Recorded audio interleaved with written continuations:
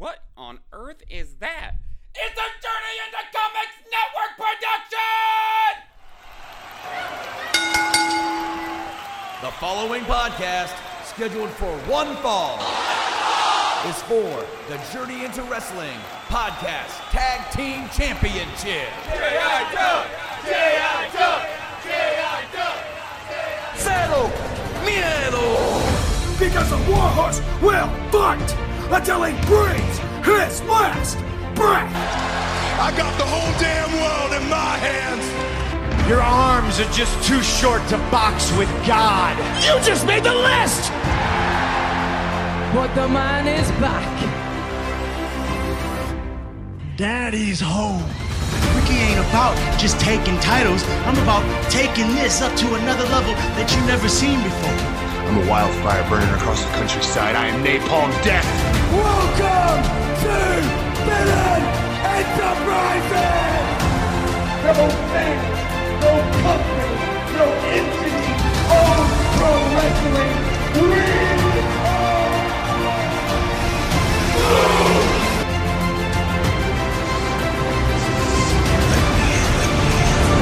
No more questions. Love that damn house.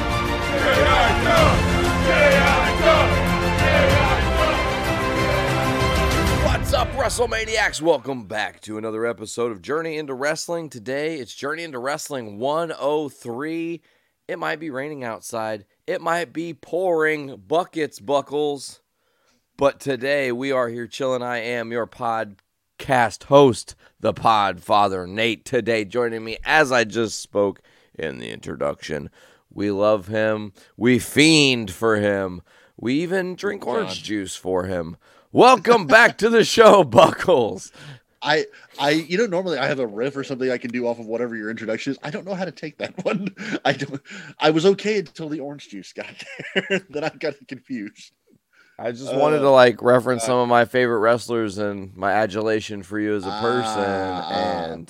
Well, here in my thought process, when you mentioned the Fiend, I had a joke in mind loaded up. So okay, I'm gonna make a joke about the Fiend. I'm like, wait, orange juice. What the fuck do I do with orange juice? My brain. Maybe you just pour it over your head. Wait, I got you. I have it. Where is my mind?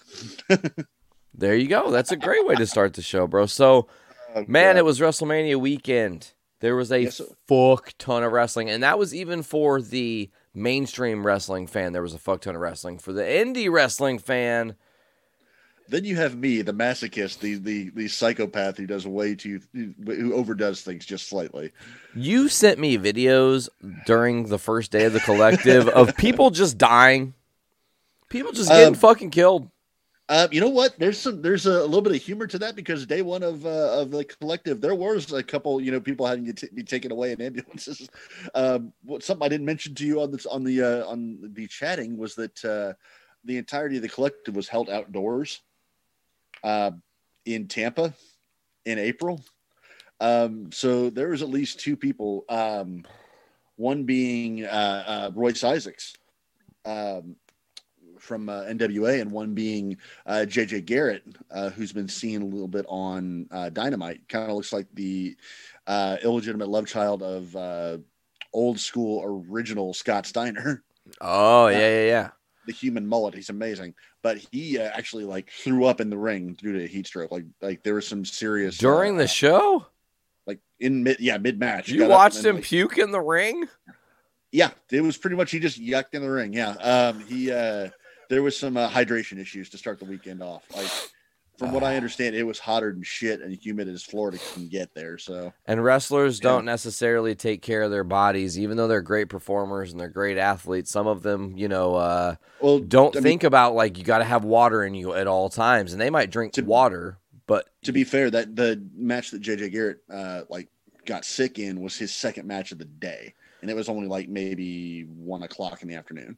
There you go. So it was, there was some reasoning for that, but no, to your point. There was a lot of crazy spots and honestly, I had a blast. I'm going to get to the collective here in a bit. I want to get obviously the big story.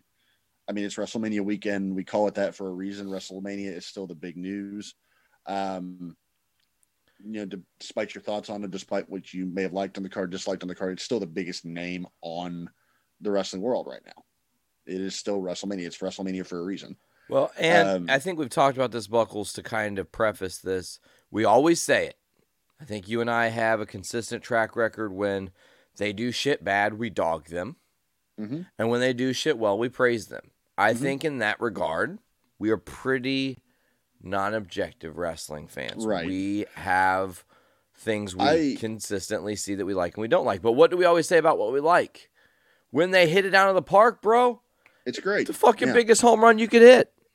I'm gonna say that lately I've been losing a little bit of my objectivity when it comes to WWE, and I'll get to that here before we end the show. Probably is that I've gotten a little bit of burnout going on with me in WWE specifically. But I do want to tackle Mania first, as far as let's do it. Just jumping straight into it. I want to get under the Mania cards, and I know night one you and I actually chatted back and forth and watched at the same time. But Mania night one was, I think, arguably the better of the two nights. Really. You started off the show with Lashley and McIntyre, which full credit to McIntyre for having the title match come out first, which is kind of an unusual thing and what we didn't expect to happen until about a week prior. We didn't find out that was going to open the show until about a week prior. But good on McIntyre for getting the big first with a crowd pop. Even though it technically wasn't really the first with a crowd pop, because Vince kind of took that for himself by coming out and doing his speech right before the show got rained out for another 20 minutes, which, hell, we could even start with that, really. We had WrestleMania. Well, it was Michael Cole's. It was actually Messelrania, because it was literally a mess. Because literally, like, I'm watching the Twitter thing kind of happening, and I get notifications for your shit.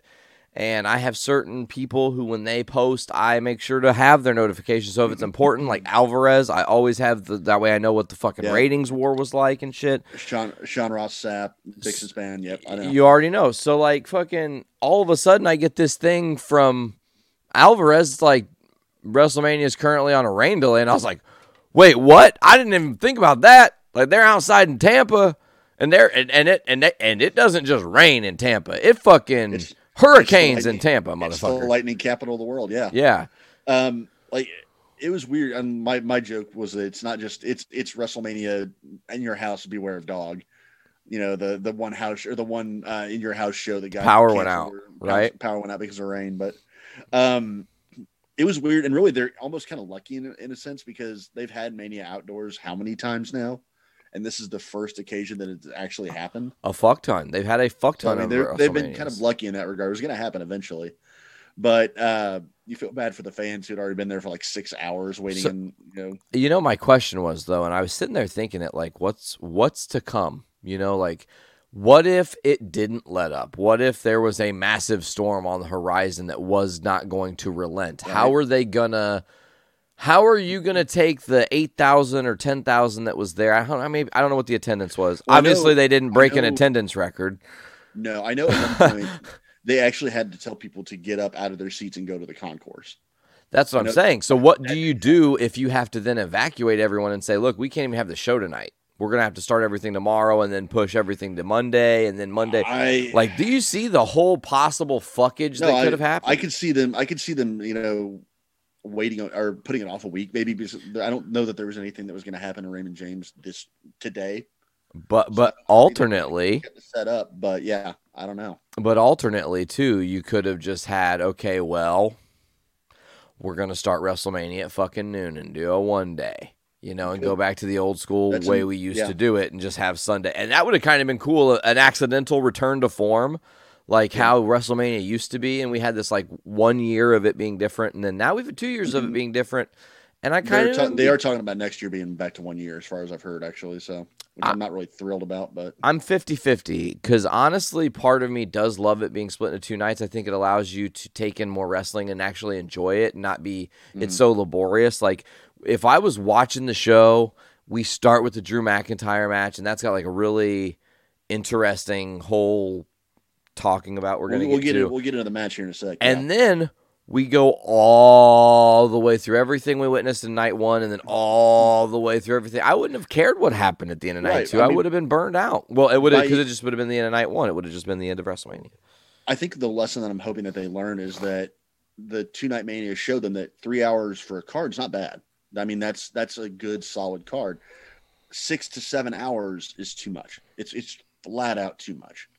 Like for one stretch of wrestling. I mean, I'm here. I am talking about that while being the guy that watched the 24-hour wrestling show earlier this year.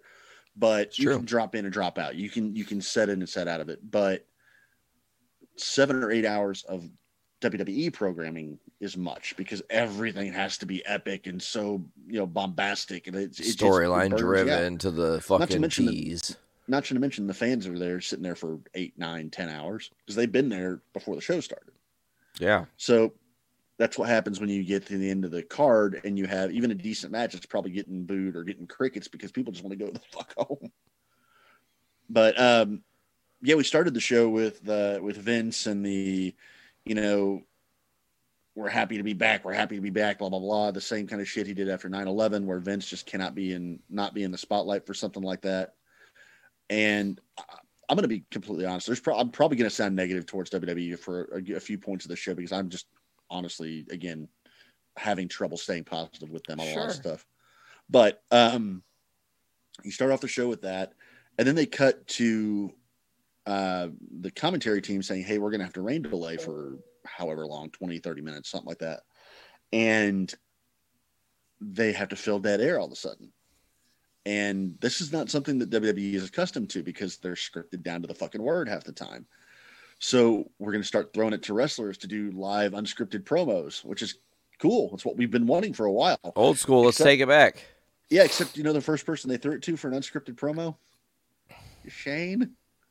Really? Shane? And then, to be fair, they did take the mic out of Shane's hand pretty quickly when it became readily obvious that, no, that was a terrible idea. Here comes Drew McIntyre to do his speech now. And he's, actively tearing up because he's excited from the crowd being there. And he's pumped. And we get a face down with him and Lashley, when was the last time you saw two, WrestleMania opponents that close together right before a match? Never.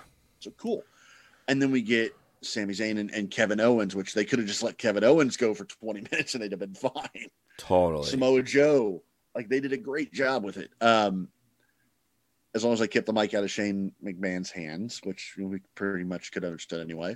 But eventually we did get to the show starting. And it was cool. It was cool to see the fans back. I kind of was annoyed by the fact that most of them didn't seem to be wearing masks, or a lot of them, you could tell they were taking them down. Now. Hey. Yep. Who's going to enforce this? Yeah, they're not going to kick us out. They want us on our seats too bad. So essentially, what you're telling me is the 26th or the 23rd, no, the 24th. I can't math. April 24th, when we start hearing about a big outbreak of Corona all over, it's going to all have spawned from WrestleMania. I would say all from WrestleMania weekend because let's be honest. You saw the same thing with the Collective. You see the same thing with every other fucking gathering. You could also just Florida culture, bro. If you would have had it in any other state, they would have obeyed that shit. But fucking Floridians are moronic.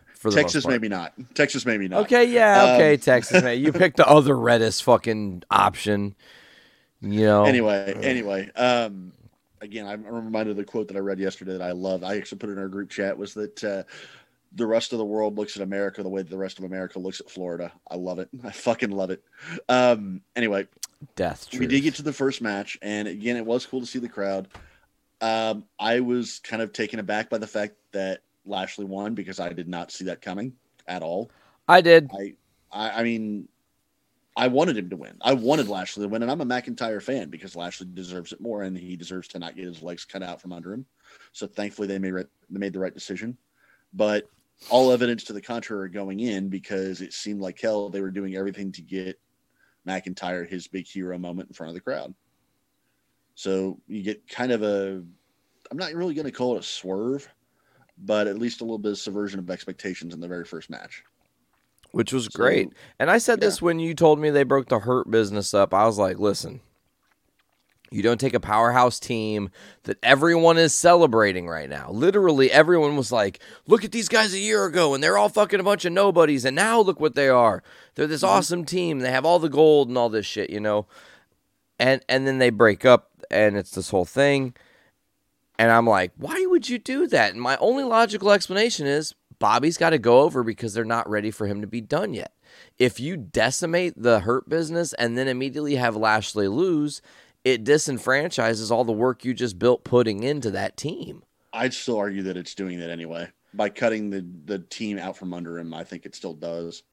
Because it really makes it look like people were getting behind Shelton Benjamin and getting behind Cedric Alexander as a team and as, somebody they were looking forward to seeing. And not only did they get cut from the Hurt Business, they've been getting they're getting jobbed out. Like they got flat out. They got both beat by Lashley on Friday night or whatever night last week, or Monday night, I guess it was last week. Like they both got beat either back to back or in a handicap match. I don't remember. They both got jobbed out to him. They haven't gotten an entrance since. They've had matches, but they haven't gotten an entrance since. They're going to be relegated back to probably main event or whatever here soon. The argument is that Vince really just doesn't see anything in them, which we're going to come back to here in a bit. Well, and then the other argument is the vapid, open-ended question that Lashley put on Twitter after the win. I've beat everyone that matters. Who's left?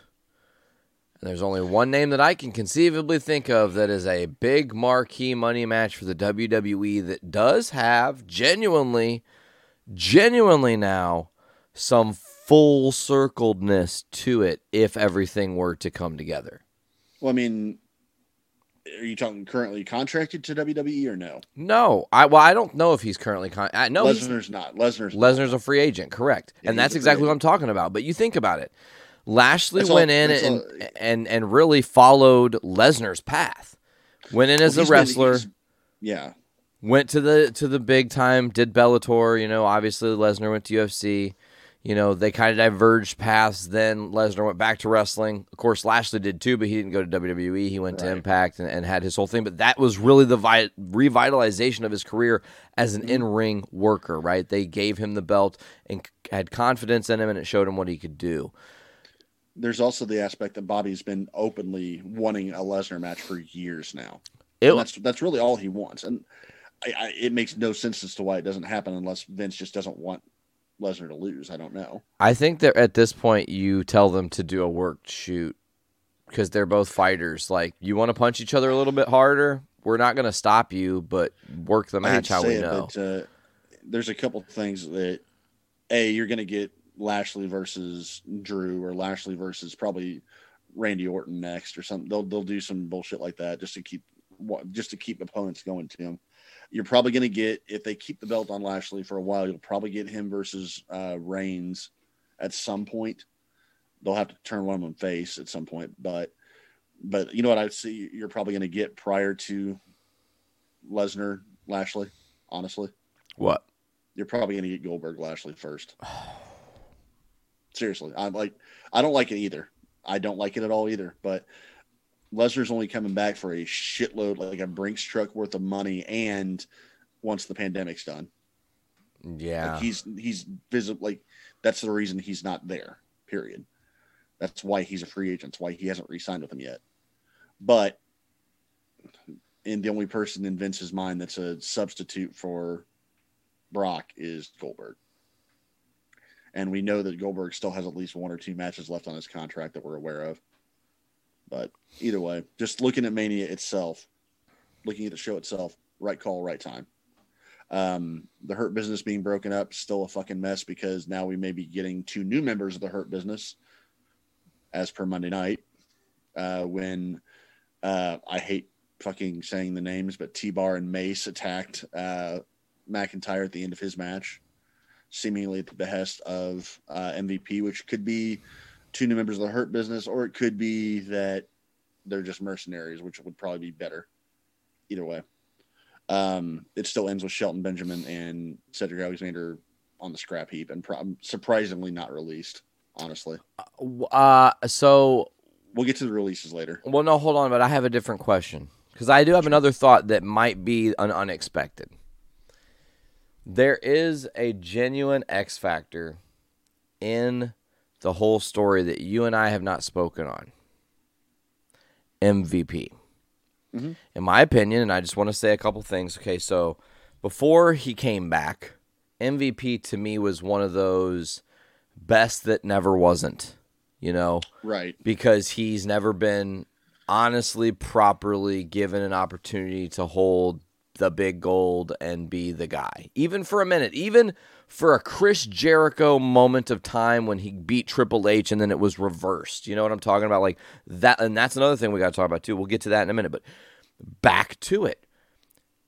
Honestly, bro, how fucking dope and poetic if it was a face turn from MVP and he challenged Lashley and then took the title off him just for a moment, again, a breather moment to do something totally different.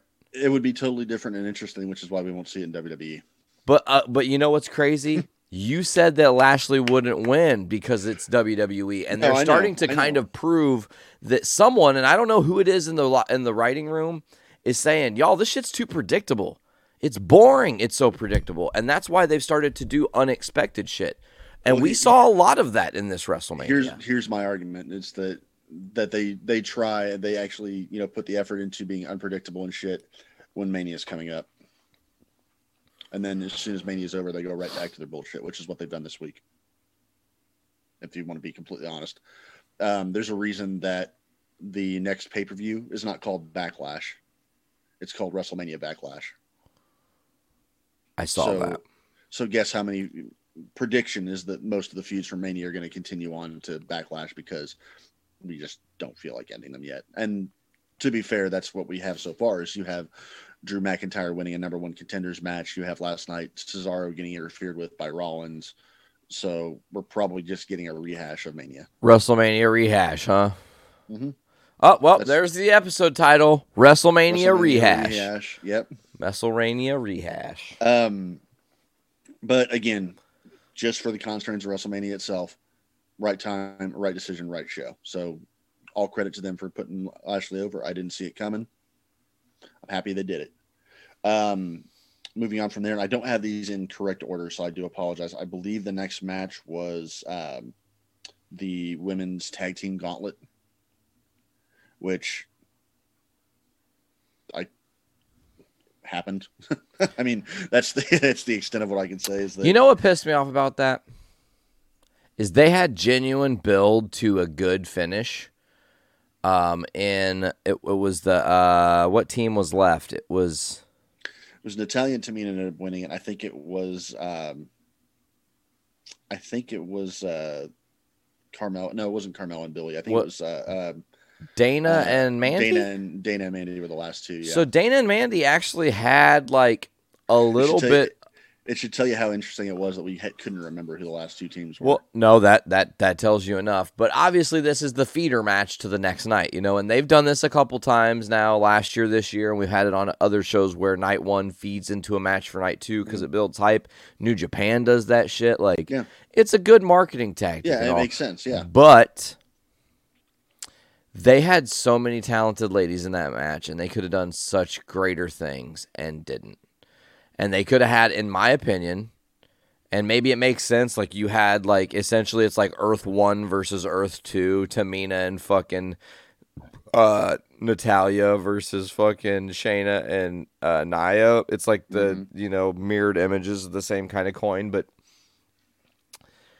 you have better stories to tell, and they're just not doing it. I don't see the women tag titles being a thing for very much longer. Like, it would not shock me if they bench them temporarily or like don't utilize them at some point. I don't think so, just because they just introduced women's tag titles for NXT. So that gives them reason to have women tagging together and continuity into the main card. But that's just my take on it. As far as the match goes here, like, look at the teams involved. You have the Riot Squad, which is a legit tag team, so of course they lost. You have Dana and Mandy, who have been functioning as an actual tag team for a while. Course they lost too. You have Lana and Naomi, which there was a decent story that could be told between Lana and Nia on a main stage, but no, they're out first. So Naomi gets pushed farther and farther down the card for reasons known but to God. I'm not even a big fan of hers, and I still think she's getting done badly. Where are they? Yeah. And then you get Carmella and Billy. Well, we know why they didn't win, because Billy got shit canned 2 nights later.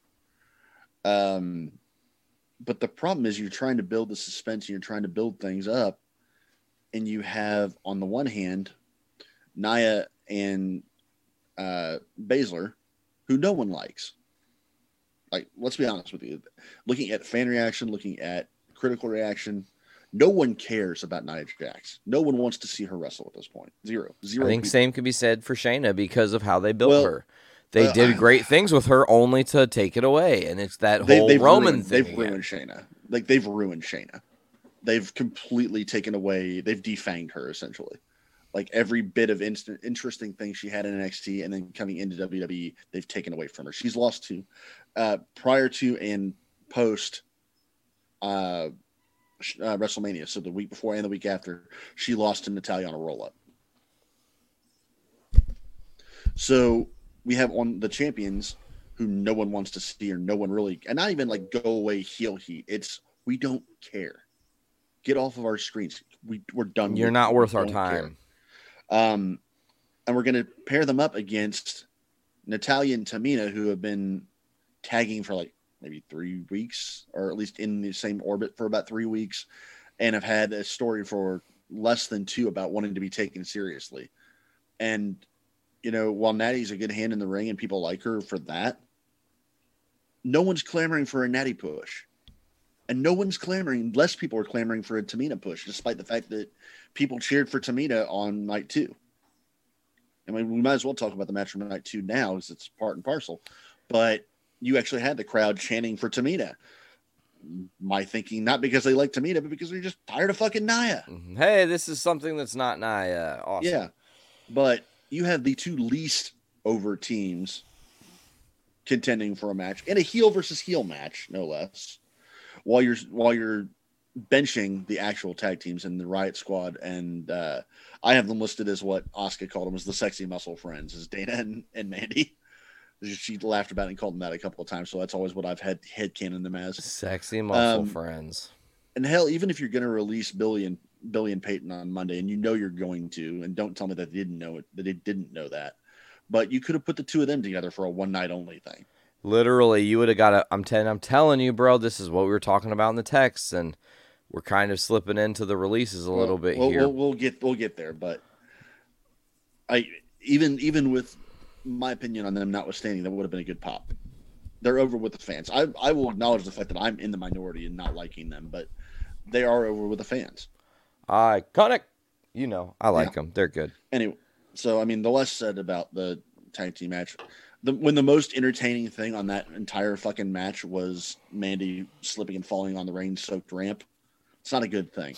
That was funny as shit. Well, they played it up for the next couple of nights, too, so it's, of course, they're going to talk about it. They followed that up, I believe, with New Day, and no, they followed that up with Cesaro Rollins, I think.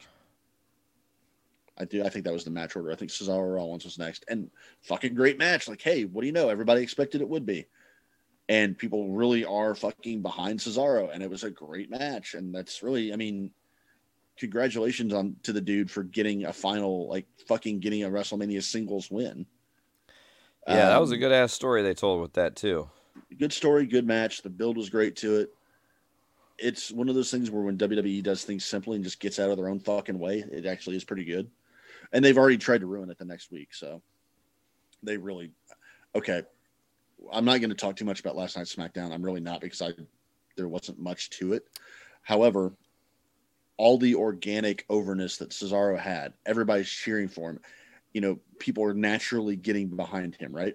Naturally. I say that with emphasis, naturally getting behind him. Yeah. You know what we had last night? Uh-oh. Last night you have Cesaro coming out to challenge Reigns, which, hey, cool.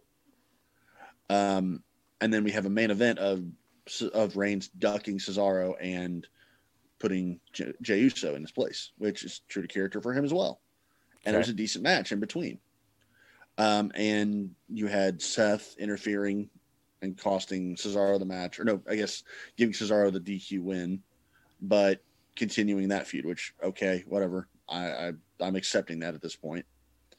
However, in between opening the show and closing the show, they showed highlights of Cesaro doing that UFO move, the airplane spin with no hands. Cool move, right? Really cool move. He's done it since he was in Chikara. They showed that highlight I believe either 4 or 5 times on a 2-hour show. Why? I don't. Well, it's because it's WWE, and they are taking something that was naturally getting over, and now they're going to turn it into the Fandango dance. It's like, hey, look how cool that was. Hey, you saw that, right? Hey, that's popular now. That's a good thing. You should cheer for him. You should cheer for him. You should cheer this move. I think I actually tweeted out something like, hey, welcome back to UFO Night SmackDown, where the UFO superstars are taking on each other in UFO matches, and fucking when they do the UFO move, and just everybody should be UFOing all the time. UFO, hashtag UFO. That's exactly what it felt like. Literally, they made a point to not only talk about the move, but go back and show, hey, have you seen this? This was the greatest part of that WrestleMania match. Here's a highlight of it. 4 times. Minimum 4 times. So they're taking something that was naturally getting over, and they're going to beat it into the ground. And probably by this time in a month and a half, nobody's going to want to see Cesaro again. Hate to say it, but it's what they're going to do. Side note, the Riot Squad was the last team standing against... Were they? Yes, Oh, and that's why I was more for them. That's why I was like, wait, why? I wouldn't have been cheering for Dana, but the Riot Squad winning would have been awesome. They're a team that has long deserved a push to the spotlight. I've notably not been the biggest fan of Liv Morgan, and I'm still kind of on the fence. I respect the hell out of her for what she does, and she's gotten better. But I've never been the hugest fan of her. I am a big fan of Ruby Riott, not least because she's built from Lafayette, Indiana. I knew you were going to say it. Not least because of that, but also, I mean, anybody that wears Misfits tags on their gear on the way to the match is good. So, right. Look who I'm talking to. I'm a fan. Yep. Shout out to also to Kyle O'Reilly, who wore Misfits gear on TakeOver as well. What? He wore a Misfits shirt, I think, under his like denim vest or whatever, as he showed up for the show that night. That's awesome. Yep, we'll get to that in a little bit here. I'm kind of trying to speed this up a little bit because we got a lot of shit to cover. So after that, we have Cesaro Rollins, we have Bad Bunny and Damian Priest versus Miz and Morrison. Which was, you had the Omos match first. Was it New Day versus Omos? Yeah, because definitely that was one that threw me off, but was also amazing. But was also like, again, when WWE does shit good, they do it amazing. Omos debut match, WrestleMania. Omos debut match, WrestleMania looked amazing. Yeah, spectacle. I still don't know what he's capable of in the ring because he only did like 4 moves, but it's just he's Giant Gonzalez. That's all you really need. I will say there's only one thing about him. Colleague. When the only thing I agree with those sentiments. I think he's a little bit more athletic, but I think that he's got to curb being happy that he's in the ring actually performing, because he was smiling a lot and really enjoying himself. He seemed to be very happy. And I was this motherfucker is just having a good ass time. You got to think playing. He's been on WWE programming for over a year now, because he originally debuted as the Giant Ninja in Tozawa's crew, and then he was the Giant Bouncer for Shane McMahon on Raw Underground, and then he spent the last 6 months as AJ's giant friend. As Billy Crystal's My Giant. Yep. So, I mean, really just getting to perform is probably making him happy at all, but I mean, fuck it, fun, whatever. It's not like the New Day's safe. They can lose as many times. They can take the loss without really having an issue. They are legendary status at this point. Yeah. Seeing AJ do the phenomenal forearm off of Omos's shoulders. Cool. Fine. I'm cool with it. Although almost he almost boofed fell. it. Yeah. Yep. He definitely almost boofed it. He whoa. But hey, he's AJ. So we followed that with Bad Bunny and Priest versus the Miz Morrison. Still didn't. God damn it. No, it was Braun and Shane, and this is why. Never mind. There's a reason I fucking blocked that one out. Never mind. So that's what I was gonna get to quickly. Is the shocker of this is that the Bad Bunny match was the co-main event of night 1. That's true. So well, not really that shocking considering how much focus and money they put into it. So. True. But this Braun Shane steel cage match, not a lot to speak about. It's a Shane match at Mania, bumps, shock. But I got to give them credit. They did have a new spot that I hadn't seen before. That was fun. The rip in the neat. Cage and pulling him. That was amazing. Yep, I loved that. I like Braun wrestling without a shirt because he looks like less of a giant Hardy brother. So I don't mind that. I wish he ditched the gardener's gloves because they look really bad. He looks like the world's angriest landscaper. but yeah, cool spot. We're ripping the cage open. And then Shane Love him or hate him, give credit where credit's due. Shane takes big bumps. I'm disappointed that no one came off the top of the WrestleMania boat, but whatever. Definitely thought that it was going to be. When Shane didn't, I thought KO was going to, but we never got it. So other than that, there's not really much to say about the Braun thing.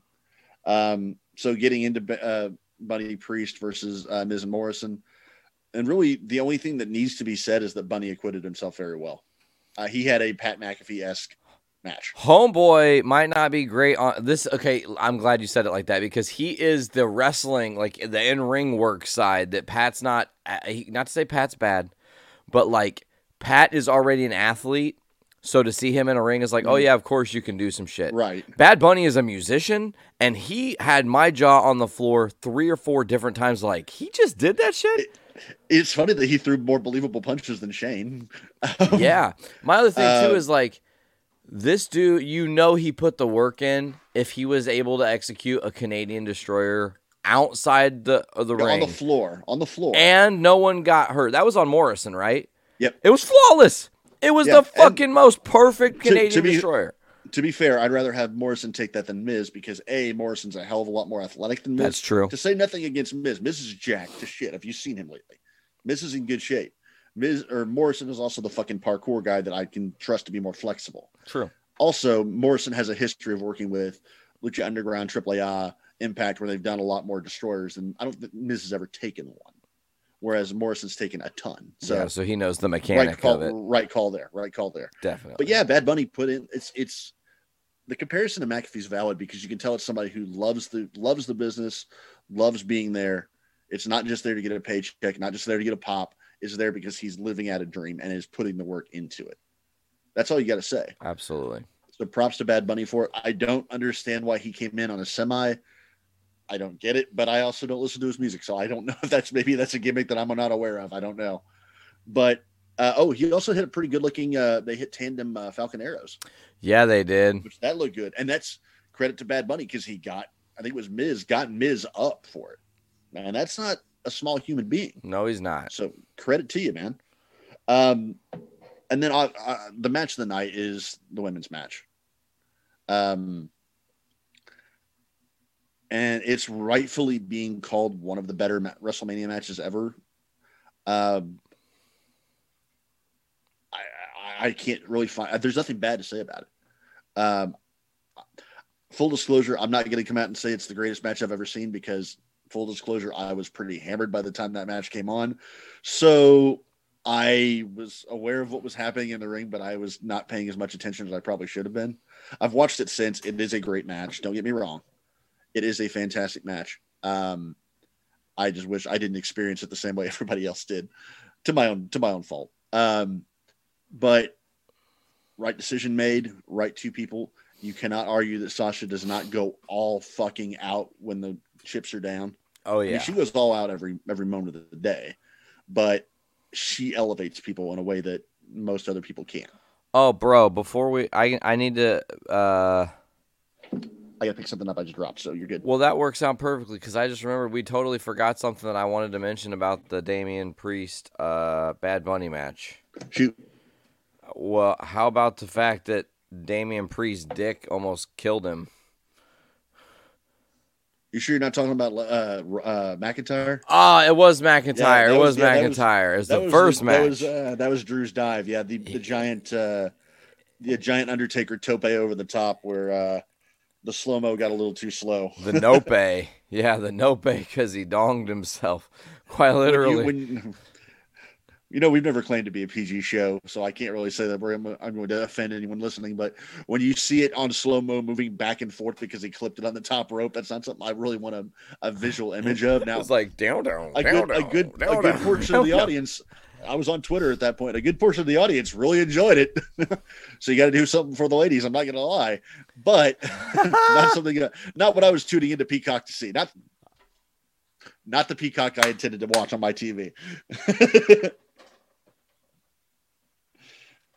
Oh God, I kind of hate myself for that one. Good joke, but I hate myself for that.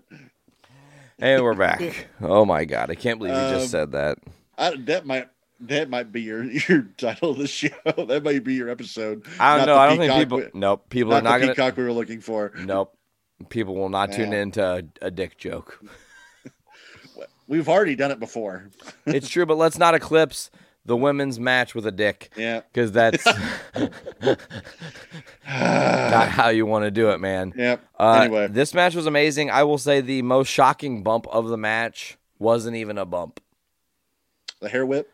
Dude, holy fuck. Props to Sasha for taking it for one.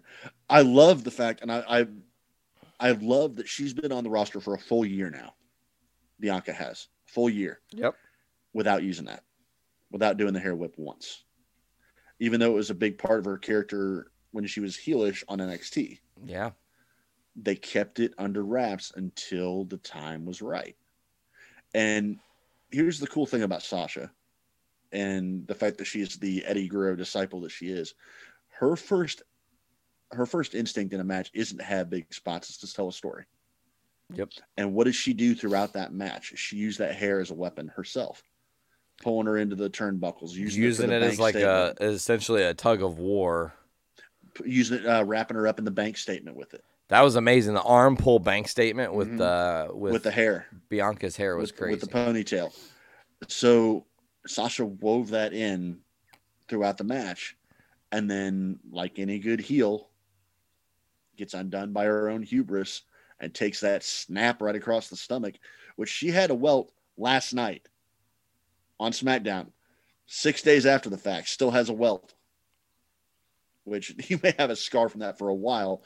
Well, I can tell you, listen, I have a scar on my arm from where I was whipped with a towel in McDonald's. It was a wet, frayed towel that sliced my skin open. So that hair slicing her open, that shit's going to leave a scar. Here's the thing that you want to know how hard that actually hit. The welt's one thing. Think of the sound that made. Oh, yeah. Now, here's the thing. That show is outdoors with thousands of people. And that shit echoed. That shit bounced off the walls. She hit her with every think ounce of force. Yes. Think of how loud that would have been right there. Think of how much that force that would have had to generate to make that sound. Damn, did Fucking Sasha post any pictures of the aftermath? She didn't, but I mean, you could pretty clearly see it. Right after the match ended, like when she was laying on the ramp outside, recovering or whatever, she had a welt already, and that was less than probably a minute in. No, last night on SmackDown, they were doing an interview with her, and it wasn't really an interview because she didn't say anything. She was too upset to talk. She was angry. But at one point she looked down and made a point to point out the welt on her stomach still, again, 6 days after the fact. So that may stick around a while.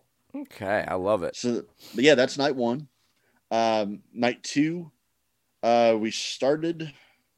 I've got it right here, bro. Oh yeah. Started the card with the Randy and the Fiend. I don't even want to talk about it. Why? It was so bad. Bad? It was so fucking bad. I think it was short, and I think they could have done more, but I thought it was interesting. With the story they've already told with those characters, there's not a lot more you can do. There's not a lot more shock factor and fire and crazy shit you can do. And I think the bigger story, and I wasn't sure they were going to go this route yet, but the bigger story is Alexa the Fiend. That has been the story they've been building for almost a year now, right? At least 8 to 10 months. Yeah. So you're building this whole Fiend and Alexa thing, and that she is really the more all-powerful being, and that, Bray is the pretender. This could be the return of Bray Wyatt proper and the actual death of the Fiend. Here's the problem with that, is that this story with him and Orton has been drug out for the better part of a year now. 3. Well, it feels like 3 because one of them was 2021 or 2020 rather. But yeah, but they had feud in 2018 as well, though. No, I'm saying the Fiend and the Fiend. Oh, Fiend specifically, not Bray. Fiend specifically, yeah. Gotcha. This has been drug out and drug out and drug out and drug out, and it started with a fucking Inferno match. Like, it started with somebody being burned to death, and then we get Bray off screen for however long, and we get Papa Shango shenanigans, and we get overacting, and we get Randy talking to a clone of himself, and just this dumb shit that wasn't designed to be telling a story. I'm sorry, it's not. It's not designed to anybody. Maybe Bray thinks it's telling a story, and maybe there's a story in his mind, and I hope that there is. But all it is just tune in next week to see what happens next. It's just dragging it out for another week. This was a dog that should have been taken out and shot 2 months ago, but they had to drag it out to WrestleMania because it's WrestleMania. It's a WrestleMania feud. But then they make it. They kind of foreshadowed that it wasn't going to be anything special by making it just a basic match. They put no stipulations on it. They put nothing on it. And then we have The Fiend with his brand new makeup and brand new everything that gets hand wiped away in a Star Wars wipe shot before he gets to the ring. So now we're back to original mask and stuff, where the crispy critter Bray is gone. We have 10 minutes of Alexa coming out in a giant Jack in the Box, which we get nothing out of other than an interesting visual of Bray coming up out of it. And then we have a 5-minute, maybe 10-minute nothing match. 5 minutes, 50 seconds. 5 minutes of absolutely nothing.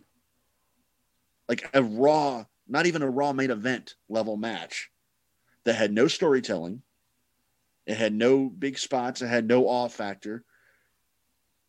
Has Bray, the unstoppable superhuman devil himself of a Fiend, getting distracted by Alexa, which, yes, there's story that can be mined from that. But you had this what the fuck moment of Alexa coming out and spewing and bubbling and all this bullshit.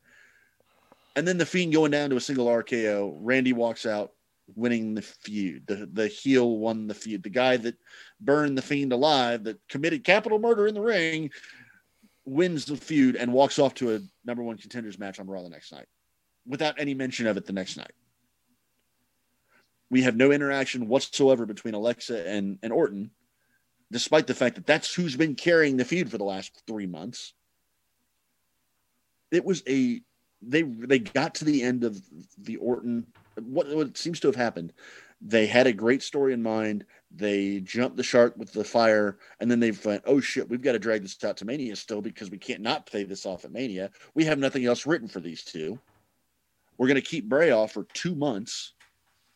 We're not going to play off any of the shit that's happened in the intervening 2 months between Alexa and Orton. We get to Mania and we go, I don't know that. I have no idea what the fuck to do next. We're written into a corner. So RKO, yay, bye. Did your Alexa just say, yes. I don't know that when yes, you said that you didn't know? I'm glad we just caught that shit in real time because that was creepy. Yes, it did. That was more creepy than the Fiend's match. So, but yeah, it was a build up that hit the wall and then just completely petered out. And they followed it up on Raw by saying, by now they're going to split Alexa from the Fiend because Alexa is she discovered a new evil that's more powerful than the Fiend, and she's more powerful. So now we're going to get Alexa and Bray probably in a feud somehow. But that'd be cool. Yes and no, because again, they're not telling a story. They're just giving you something to watch until next week. They're just stringing everything along. I think the Fiend is really pissed at you for talking shit. All these things have been happening. You had like a vibration go on. Your Alexa started yelling at you. Next thing you know, the Kool-Aid Man is going to bust in through your accordion door and be like, oh yeah, fucking take me now. You know what? I like Bray Wyatt. I've got a fucking Bray Wyatt pop sitting over my TV. I've loved Bray Wyatt for years. Matter of fact, when we did the intro for our show, when we did the new recording intro for our show, you asked me for promos. The first thing I gave you was a Bray Wyatt promo. Very first thing. I love Wyndham Rotunda. His mind for wrestling is fantastic. What WWE is doing for him, despite the fact that they're giving him time and air, is completely cutting off everything he wants to do with the knees. That wasn't me. Wasn't me either. That one wasn't that. I didn't ring. I didn't buzz. I didn't buzz. Maybe I did. Well, okay, so here's the funny thing is my phone is sitting on my desk, which is on vibrate mode, and I think it may have actually been group chat message, possibly. But my boom mic that I have attached here to my desk is also, again, attached to the wood of the desk. So anytime, and you want to hear a weird noise, I'm going to make a weird noise, just FYI. Anytime that there's any kind of an impact or vibration to the boom arm or to the desk, which desk being, boom arm being, you're going to hear weird shit. Oh, you may notice I tend to fidget a lot. I have a little piece of metal that I, gesture around with a lot. It's a leather working tool that I happen to have on my desk. I made the mistake the other day of dicking around with this while I had the headphones on. The mic picks up everything, puts everything through the headset, even when we're not on Zoom. And I just happened to touch this metal piece against the boom arm, the spring that runs across the boom arm. No, the spring that runs across the boom arm. And welcome to ASMR, the fucking Journey into Wrestling show. But I'm pretty sure what may have happened is my phone vibrated and it ran across the desk, picked up into the arm. Nice. So I'm surprised my dog didn't recognize that. Let's buzz through this night to a Mania. Lots left to talk about. Yes, still. Lots left. So we go from Wyatt Norton to, I think it was Big E Cruz next, or was Owen? No. It was Shayna, and it was the tag match. Oh, yeah, okay, it was the tag match. Oh, that's right, because we went from one match that killed the crowd to another match that killed the crowd. So let me tell you this, though. This second match, second longest of night 2. No shock, because you can't have Nia and Tamina working a quick match. I don't even want to talk about that one. I don't care. No one cares. The people in the ring were the ones that cared about that. Now it's sad. You feel bad for Tamina. You feel bad for Nia. No, you don't feel bad for Nia. You feel bad for Natalya.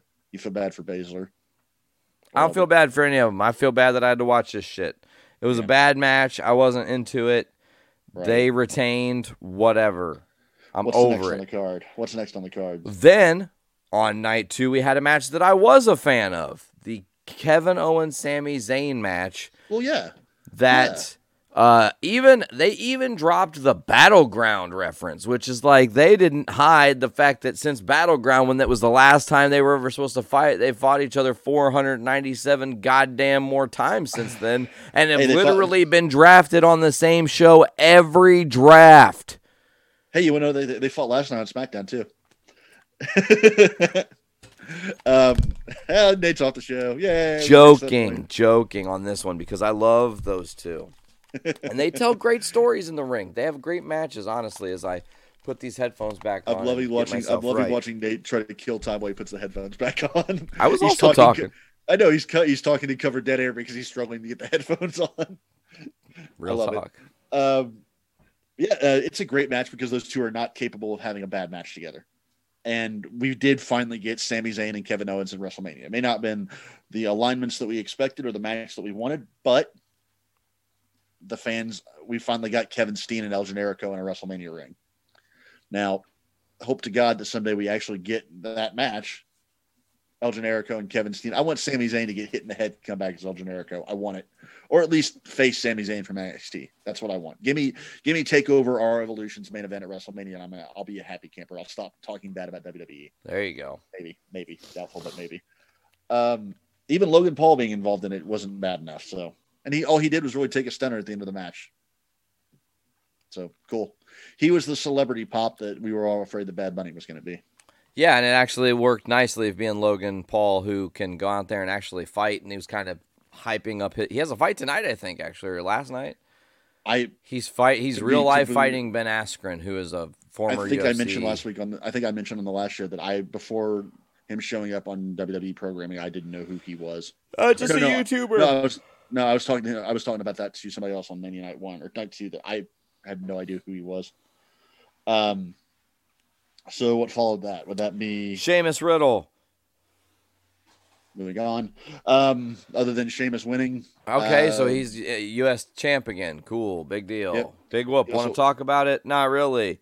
Apollo Big E. Well, hold on. Oh. Guess who on the next night on Raw? Guess who was on Raw and guess who wasn't? Riddle wasn't, and Sheamus was. Yeah, let's reverse that. Wait, what? Riddle had a match with Lashley to open Raw. Sheamus wasn't on the show at all. But he's your U.S. champ? Riddle got 2 segments. Sheamus got none.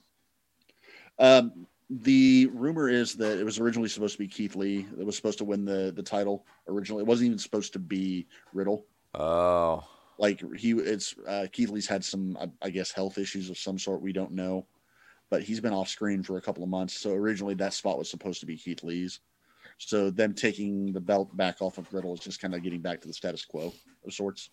It's probably going to push Riddle up the card a little bit, which I don't want to see, but whatever. I do want to say, as much as I can't stand the character and as much as the guy backstage seems to be a prick, Matt Riddle, credit where credit's due, is a hell of a wrestler and took a nasty spot to end that match. The not quite V-trigger, not quite brogue kick, bicycle knee, while in midair, taking that straight to the fucking mouth. Flipping him upside down. That was crazy, bro. Unexpected.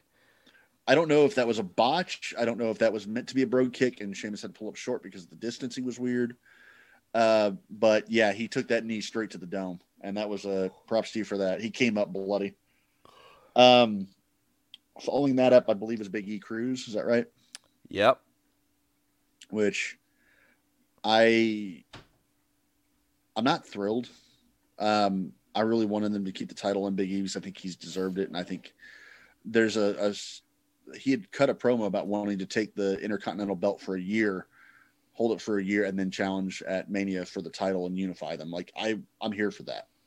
And I think Big E deserves the Mania singles win. At the same time, I also understand they're trying to push this new character for Cruz. They debuted a heavy for him, re-debuted a heavy for him. And the match wasn't bad. I hate having the fuck finish, but whatever. I really didn't like that a Nigerian drum match just meant there was a bunch of percussion instruments djembes and gongs, yeah. Like, that was pretty really fucking drummers. racist. That's what that was, WWE. That was pretty fucking racist. See, Well, I think our idea was a lot cooler. If you'd have just had a drum line around the ring you needed that was like drummers. live reacting to the Yes. match, it would have been fucking cool as shit. To me, what it honestly feels like was that they pitched that maybe even Apollo and Big E pitched the idea of the drum fight, and Vince went, "Oh yeah, cool," and then went completely the other direction with it because he had no idea what it was.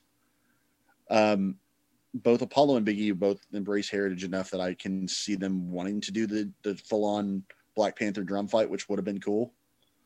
But I'm getting the impression that Vince took it and went the other direction because he had no idea what they were talking about.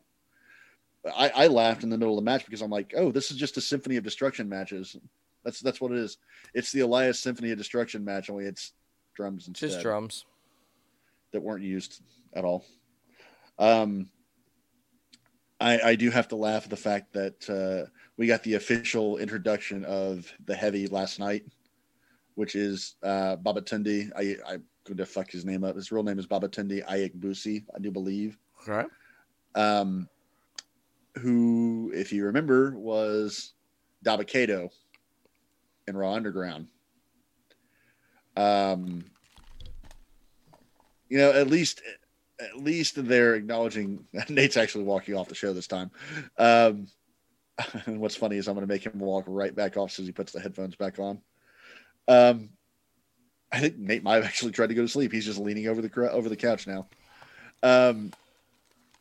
So yeah, he was originally debuted as Dabba-Kato on Raw Underground, and as of last night on SmackDown, and Nate, don't be too comfortable because I get the feeling this is going to get the same reaction. Let me just hold on. No, wait, just wait. I'm going to get ready for this one. If I'm going to walk off the show, I want to do it big this time. Yep. So okay, let me get myself in position here. Adjust some shit. Move my path. Okay, tell me the dumbest shit you're about to say. So they reintroduced him last night. Apollo introduced him. He was wearing full military garb, not camo, but like Nigerian warlord style, like olive garb with the shoulder epaulets and the what looks to be tags and everything. Beret as well. I don't think he had the beret on. Okay. If I'm not mistaken. Okay. But reintroduced him as Commander Aziz, formerly of the Nigerian Royal Guard. Bye, Nate. And he gone. Yeah, Commander Aziz of the Nigerian Royal Guard. who moonlighted as a cage fighter or underground fighter on Shane McMahon's Midlife Crisis. Which makes me kind of sad as well, because he also fought in Evolve for a while as Babatunde and was a legitimate, just a hoss. Like, he didn't have a big, overtly racist or Kumite-esque character, but was just a big hoss and did fairly well at Evolve. Can I come back? Am I allowed? Can I come back? Yes, it's okay. Is General Aziz dead yet? Is this over? Are we back to normal? Did the world go back to normal because I walked off? I don't think it did. That's my guess. Let's see. Hello, sir. Yes. No, they haven't written him off. They only had him on for one show so far, but yeah. Fuck. Commander Aziz, formerly of the Nigerian Royal Guard, again, who moonlighted in Shane McMahon's Midlife Crisis.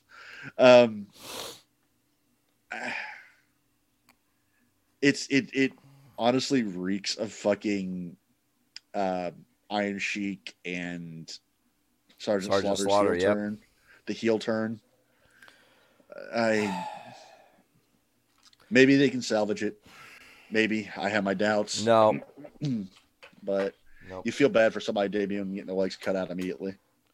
Feel bad for Apollo Crews, who doesn't need that when he just orbited from winning a title. Well, here's the thing. It pulls it down, I'm telling you. It does, but I'm also going to say that Apollo needs all the help he can get in the sense of charisma. In the ring, he's fine. In the ring, he's great. However, we've said for 2 years on this show now that he is a charisma black hole. True. He's the tinier version of Bobby Lashley. Very true. But this does give him a character. It's the first time he's honestly had a character in WWE. He's committing to it. I don't want to come out and call it outright racist because he and Big E are both involved in it, which makes me think that's not being done for racial reasons. It's being done, again, we mentioned on the show that Apollo does have Nigerian heritage. His name on the Indies was Uha Nation. So, I mean, this is echoing back a little bit to an indie character for him, which makes me think this is his idea. Now, it's the WWE version of it, which is where you get the General Aziz or Commander Aziz or whatever bullshit. But give it a chance. I rarely will you ever hear me say this with WWE, but give them a chance. Give them a chance to not fuck it up, I guess. Okay. I don't know. Moving on from there, it was Asuka Ripley, I believe. Yes, it was Asuka and Ripley. Which they fought 2 nights in a row. They fought Mania night 2, and then they fought on Raw. Those two don't seem to have the greatest of chemistry. I'm just going to throw this out there that both of them are fantastic wrestlers. We've seen them both do fantastic work with other people, but for some reason, the two of them just do not seem to click. The Raw match they had on the night after was not good. Like, it was botchy as hell. Ugh. There was a few spots in the Mania match that were just kind of gnarly. Like the DDT to the outside. Looked kind of sloppy, I guess is the best word for it. And that's surprising coming from the two of them. Like, neither of them have had botchy or sloppy matches in the past. So I think you can chalk it up to just being, they just don't click. The comparison I make in my head is Kevin Owens and AJ Styles when they feuded. Again, two fantastic wrestlers, Hall of Famers, but for whatever reason could not put on a decent match between the two of them. It just did not click. But sometimes it's like that. You have oil and water in the wrestling ring. Sometimes you have magic, and sometimes you have marshmallows. Sometimes that's just how it be. It really do. Really do be. But really, and you feel for Asuka because she's, I'm not going to say carried the show or carried the division, but she's been the face of the women's division, but kind of relegated in the sense that nothing has been about her for the longest time. And then as soon as it's about her again, she's going to drop the title. But putting the belt on Ripley is the right call. It's the right call for a fresh start. I'm hoping they get a roster shakeup here soon. It's going to be needed, but that makes Ripley a big deal and good for her. I hated that the next night they had her reading a promo that was legitimately her reading off a teleprompter off screen. I heard that. It was bad. It was very bad, especially when she can talk one on her own. But this is WWE, so these are the concessions we have to make, apparently. And then the main event. Main event was Reigns, Edge, Bryan. And I don't think it ended in the way that either of us had discussed. I thought they were going to have Bryan take the pin for Edge. Or Edge take the pin for Bryan. For Bryan. Yeah, either one. I did say I didn't think they were going to take the belt off of Reigns right away. I thought the best result would be to keep the belt on Reigns. I didn't see them having Reigns pin both of them at once in such a dominant fashion at the very end. Like, it worked. It absolutely works for the character. I'm just surprised they did it. In the sense that the match itself was fantastic. I mean, don't get me wrong. Absolutely great match. All three playing the peak versions of their character. They got the result they wanted in that everyone booed the shit out of Reigns, which he played to it, and it was wonderful. Edge was unhinged half the time. Bryan was a great comeback babyface because he's fucking Bryan Danielson, and that's what he does. But you had this fantastic ending of Edge giving a concerto to Bryan, and then getting a concerto from Reigns, and then stacked up and pinned. You also had the really cool spot mid-match of them both putting a submission on Reigns at the same time with a broken piece of chair, and then headbutting themselves against each other to try to get the other to break the submission. Great. Awesome.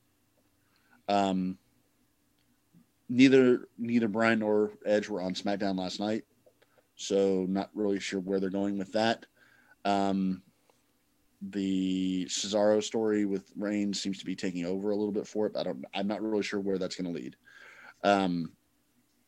There is possibly smoke to the fire that Bryan and Edge are both kind of in that part-time, sort of not part-time, where they may both be kind of winding it down a little bit. Edge has now gotten his Mania main event, so maybe he's going to dial it back out a little bit. I don't know. Bryan's been open and saying that he's kind of on his farewell tour of sorts.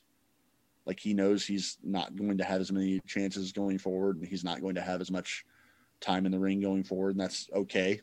Yeah. So, and really, this was the crowning achievement for the Reigns heel character. Now he is more legit than he's been, and he's been legit for the entirety of the character. So, I mean, I don't have a whole lot of analysis on the match, really. It was a great match, a really, really, really, really great match. But the best compliment that I can give it is that it did everything that it needed to do spot on. There you go. It was a song played perfectly. Put it that way. And overall, Mania thoughts as a whole. Night 1 was really good. Parts of Night 2 were really good, but parts of Night 2 took away from the overall thing. And it's a standard WWE play. You're trying to fit too many shits in, and guess what? Here's where we got stuff that falls flat. Right. You have the good of both all the title matches were pretty good. At least ring work wise, all the title matches were good.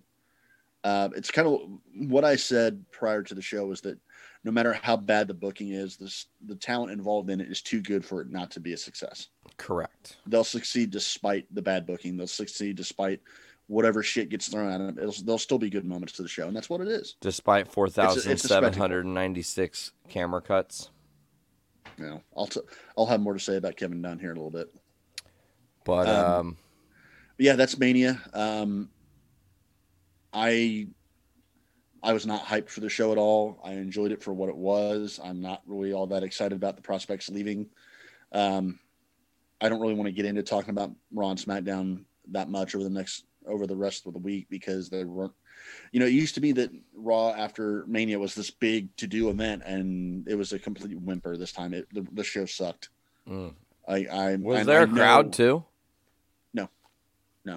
They're back to the Thunderdome. They're going to be back at the Thunderdome for the foreseeable future, although they're talking about SummerSlam having a crowd again. Oh, interesting. Which I'm all for. For lack of a better term, I've normalized the Thunderdome. I'm used to it. I don't care. It's fine. Sure. It's whatever. It was cool hearing fans. I'm happy for it. I'm excited to see it. I was going to wait until a later part of the show to bring it up, but I think this is the right point in time to do it. That I'm probably a little harder on WrestleMania, and I'm potentially harder on Raw and SmackDown over the last week than I maybe should be. I'm just tired of it. I'm tired of the bullshit, man.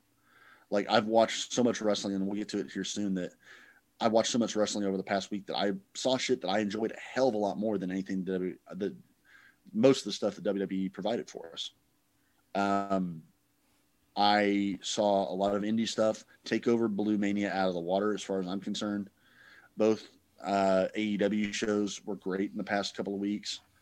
Even if they're not the high end of what we would expect from AEW, even if they're not, the big spectacle, huge shit happening, they're still solid.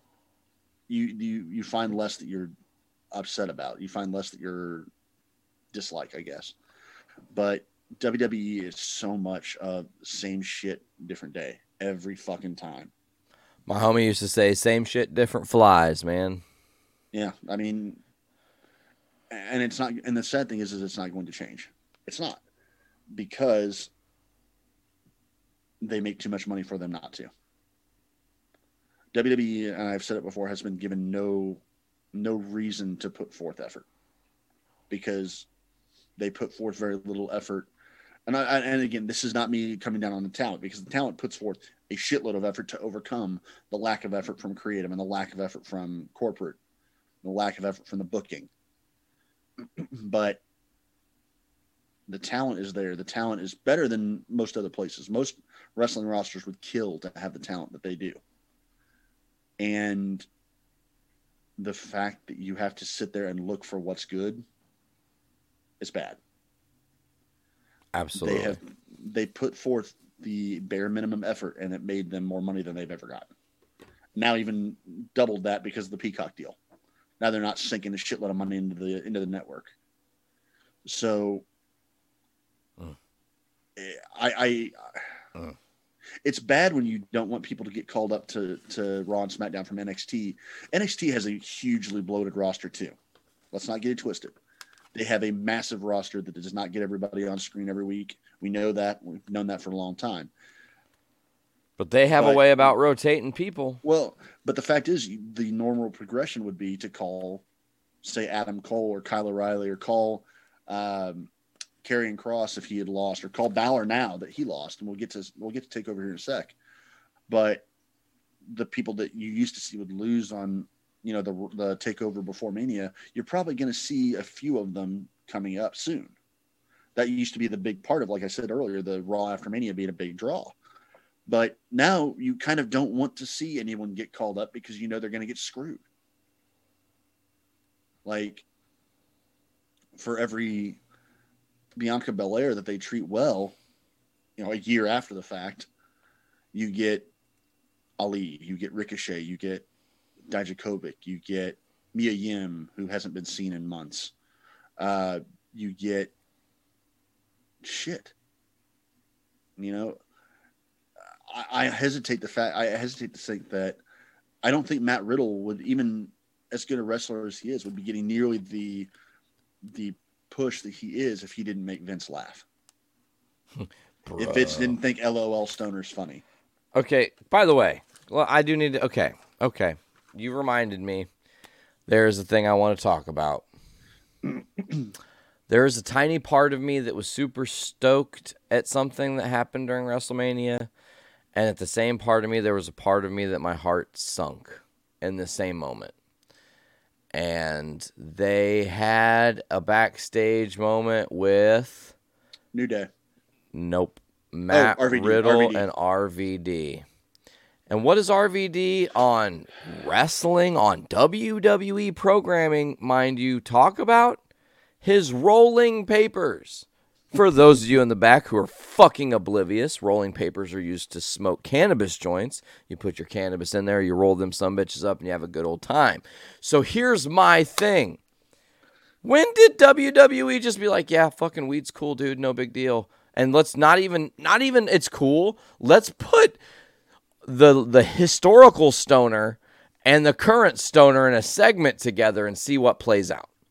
Well, here's the thing that I can see is that I don't know so much that they're okay with it, although they've had clips of the New Day where they've talked about getting the munchies and shit. So they're kind of leaning into it. Probably when did WWE get okay with it? It's probably when they started legalizing shit. So they can't really come down on their talent for half the time for not following rules when it's legal to do so. I'd also think that it was kind of obvious you have to put Riddle and RVD together when RVD's getting the Hall of Fame nod this year. And he did. So putting the two of them together when they're in close proximity just makes sense.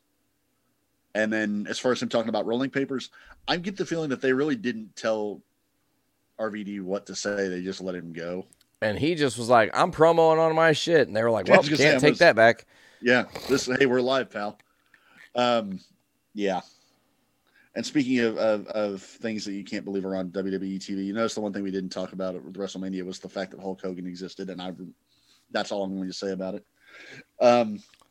How do we amend this guy's fucking public image for being a racist piece of shit? Let's put him with the most philanthropic motherfucking black dude. The black guy that everybody likes, yeah. That is going to get the Warrior Award and shit like this shit, man. Let's also come to the fact that the Warrior Award given to a black guy is a little ugly. Not to say that the Warrior Award's not prestigious or that Titus doesn't deserve any award he's given. Absolutely not.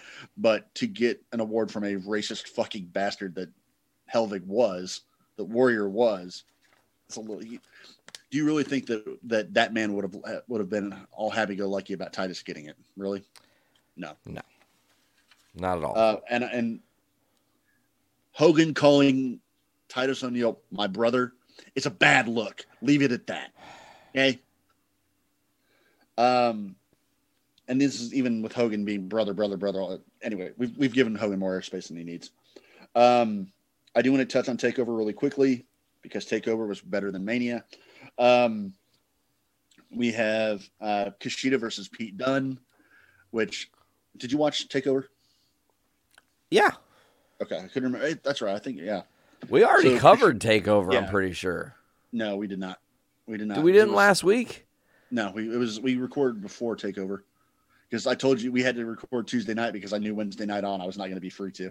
Oh yeah, that's right. Yeah, Kushida, Pete Dunne, fucking great match. One of my favorite matches of the weekend, and the note that I have between the two of them, honestly, was, wow, these two really fucking hate arms. Yes. Like they were trying to remove each other's arms physically from their body. Shout out to Kushida, who went from that match, losing that match, to winning the Cruiserweight title on TakeOver or on NXT this week. Nice. Their first Tuesday. Then we had the gauntlet match. The gauntlet match of Ruff, Swerve, Bronson Reed, Cameron Grimes, Dexter Lumis, and LA Knight. I think you and I kind of called it that Bronson Reed was going to win that. Great match. I kind of would have liked a little more from it, but I mean, it's a gauntlet match, and you didn't have somebody running the gauntlet. Yeah, it was decent. Legado del Fantasma versus Young Veterans, MSK. MSK walked away with a title. Kind of had. I any one of those three was the right person to put it on. Honestly, any team of those three was the right one. But it kind of tells you that they have some faith in MSK and that they debuted, they're undefeated, they won the Dusty Cup, and they won the titles, still having not lost. So think they're a little high on him.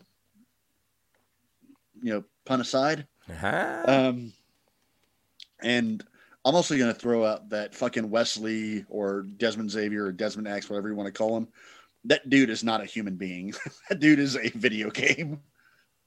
That dude, it's frightening. He does some weird shit. One of my favorite matches of the weekend, and I knew it was going to be, and I'm happy to say I was vindicated in it. Walter versus Ciampa was everything that it needed to fucking be. Whoa, that was a fucking violent.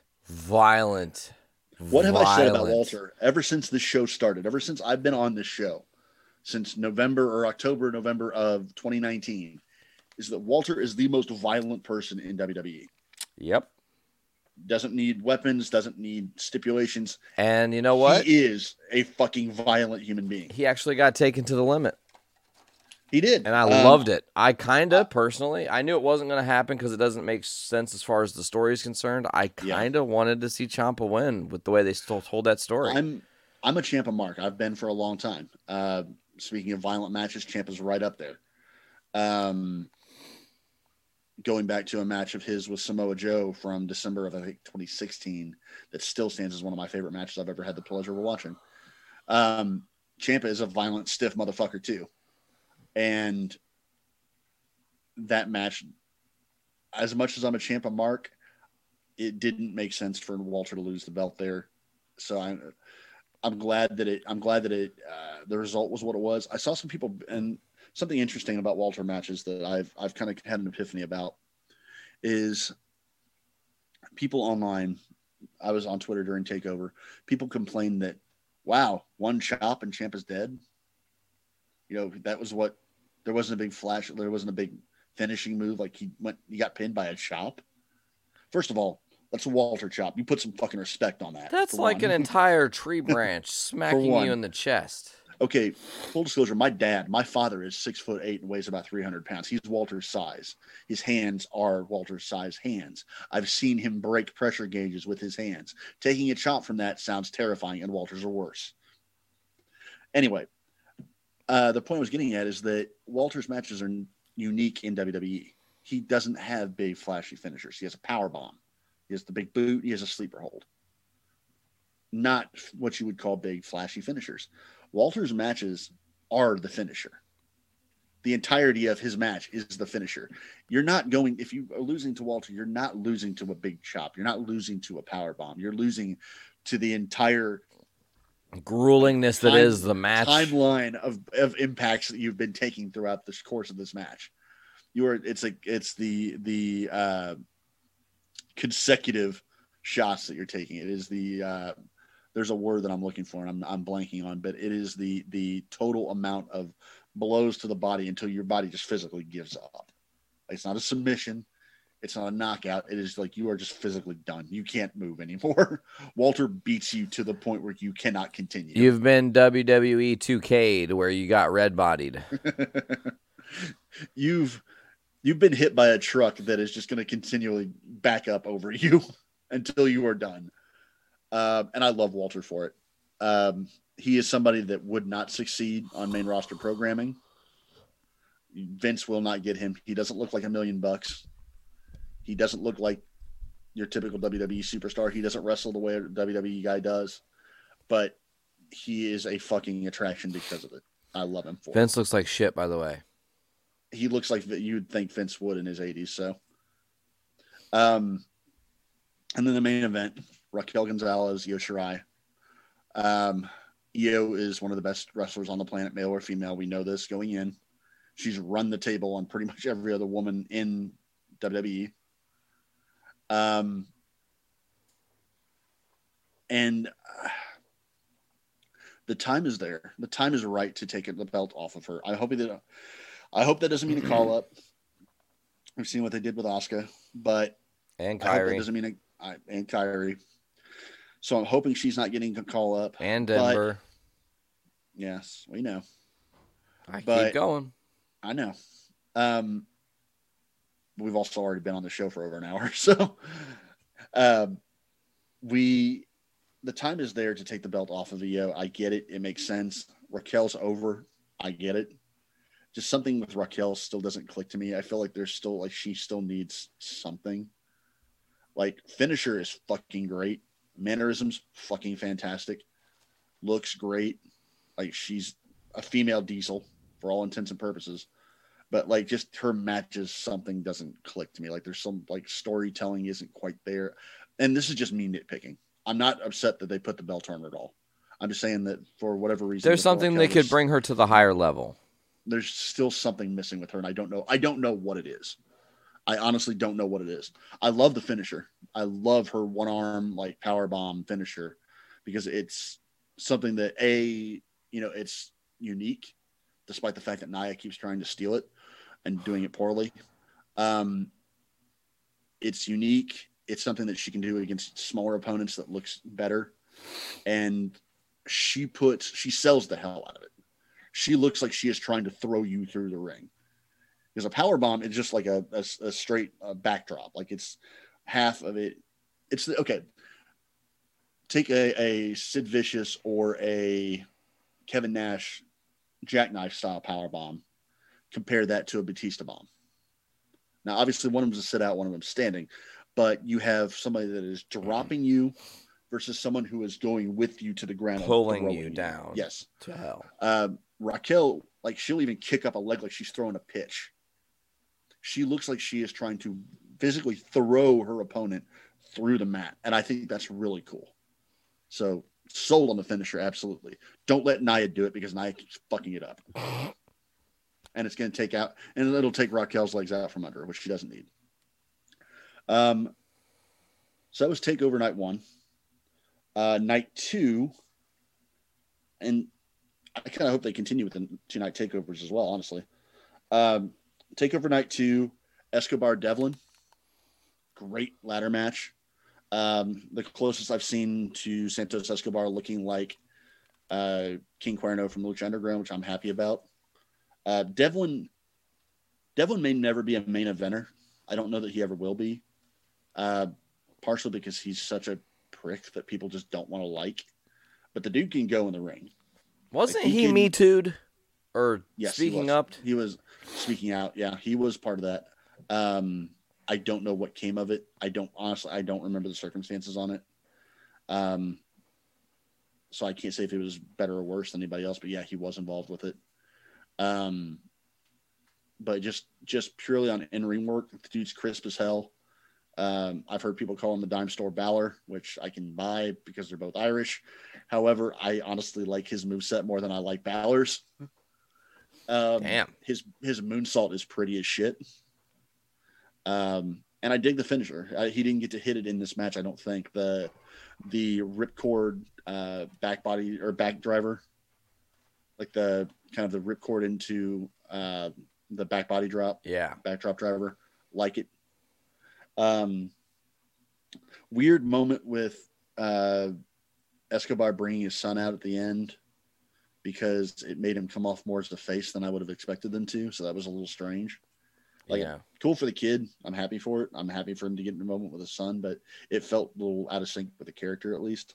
Yeah, definitely. But again, nitpicking. Shotzi Blackheart, Ember Moon versus The Way. Great tag team match. Really all needs to be said. Probably my least favorite match on the show, but can't really say anything bad about it at all. Still a great match. Gargano versus Bronson Reed. Reed showed out. I really wanted Reed to win. I thought he should have. Purely because I think they need to find, I like what they're doing with Gargano, but they need to put the belt on somebody else for a change for a little while. It just feels like he's always been around that in it, North American title belt.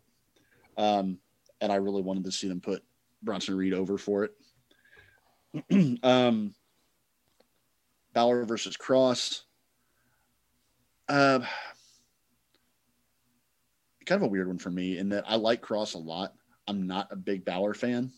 You've said like 3 times on this episode. Yeah, I know. But it's weird because I should be. Like he does a lot of things I think I should like, but for whatever reason, I like the character. It's just his matches just don't, for whatever reason, do it for me. Cross, on the other hand, I love the character, but in ring, unless he's squashing people, competitive matches is not usually his forte. He's somebody that should do really well up on the main roster because he's character, big, good look, great personality, squashes. He should be fine. I dug him coming out in the gladiator gear. I thought that was kind of cool. Definitely. What I didn't like was they seem to have changed his finisher. He's not doing the Doomsday Saito. He's doing it in the match, but he's not finishing with it. And he's not finishing with the cross jacket rear naked anymore.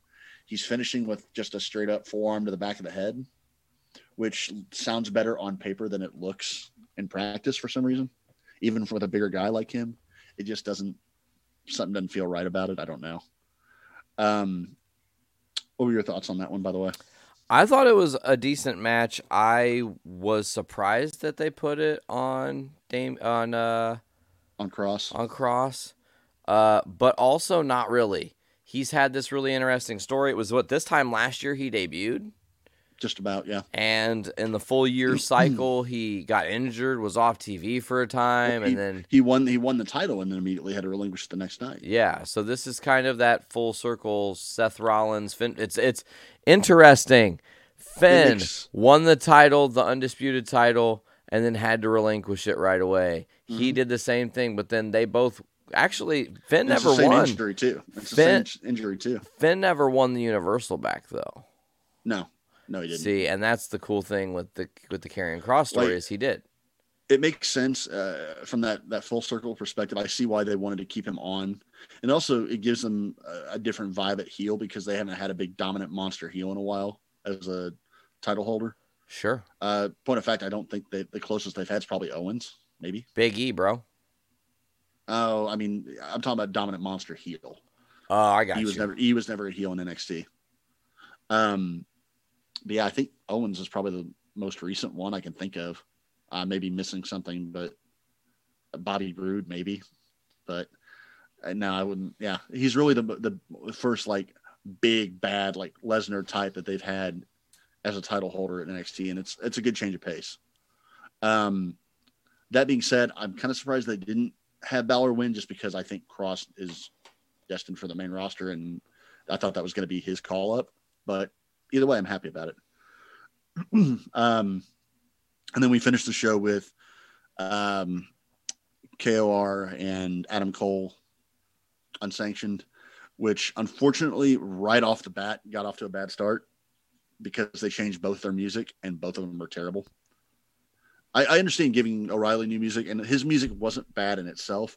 The fact that he came out doing that shitty like pseudo headbanging shit that he did when he was a heel, not a good look, and it kind of took me out of it immediately. But the fact that they changed Adam Cole's music is terrible. It's flat out terrible because it does not jive with anything that he does in the ring. He didn't even get to do that. He does the boom, but there's no musical cue for it. It was really dumb and not good music either. So off to a rough start there. The match itself, great, as we knew it would be. The two of them beat the shit out of each other. It did feel a little long. Like it went probably 10 minutes too long, it felt like. Like they went like a full almost 40 minutes. And it felt like they built up to the big spots at the end, which is good, but it still felt like they probably could have shaved a few bits off of it here and there. Like crashing through the ring, the ramp, and then coming back out and still finishing the match was, I think, a first that I've seen. I did like O'Reilly dropping the big knee, the big chain wrap knee through Cole through two chairs. Brutal spot. Kind of a cool thing on NXT on Tuesday though. They stretchered both of them off. They stretchered Cole out from the ring, and then O'Reilly collapsed backstage, and they stretchered him out. And then they had exclusive footage on NXT of what happened afterwards of them both getting taken to the same hospital and literally being wheeled down the same hallway on gurneys right next to each other with Adam going, "I hate you, Kyle. This isn't over. I hate you. I'm going to kill you." In what world? I love suspension of disbelief. Don't get me wrong. In what world would you put two guys that just damn near killed each other that had all this bad blood? What hospital would admit them side by side like that? I'm going to kill you, Kyle. Sound like Cartman. I'm going to kill you, Kyle. But like, seriously, they're literally, the gurneys, the stretchers are side by side going down the hallway with Adam Cole screaming at him. It's so dumb. So silly, but whatever. So that feud is far from over, obviously. Probably they're going to have another blow off. This is going to be another Ciampa Gargano thing, which I'm not going to be upset about. A couple quick notes from NXT also and from WWE at large. Just before we get into the other promotions, we did have on NXT, Roddy Strong apparently quit, like gave his papers and walked off. Legit quit? I don't know. I honestly don't know. I don't know if he's actually quitting, if it's kayfabe, if he's going up to Raw or SmackDown. He just quit. He gave his papers. He had his wife there, and they just left. So we'll see. There was, I mean, like it was Regal even. It was a segment that you watched happen. Yes. Then it's kayfabe. I mean, it's kayfabe, but it's kayfabe in the sense that he's quitting NXT because of reasons, but we don't know if he's actually leaving or not. Gotcha. So, and there's a lot of options. Like maybe his contract's up, maybe he's retiring. We don't know. Maybe he's going up to Raw or SmackDown. Maybe he's going to 205. Maybe I don't know. Maybe it's a storyline in NXT. Interesting. We also had the debut of Frankie Monet, Taya Valkyrie. Came out with her dog, which I'm always in favor of. Took a cool name, though, and just murdered it. Well, to her, she actually has explained it herself, is that she picked Monet because she likes art, and she picked Frankie because it was gender non-specific, actually. Nice. So, whatever. And she kind of came out with a mob wife look, which Frankie sounds like mob wife, so sure. I'm okay with it. They did also have a cool moment. She interrupted Raquel, and then after she kind of went out of the ring, Rhea and Bianca both showed up with their belts. So you had all three new title holders in NXT having a curtain call type moment. It was That's really cool. Completely unexpected. So it was really neat. Quick hits from Raw and SmackDown.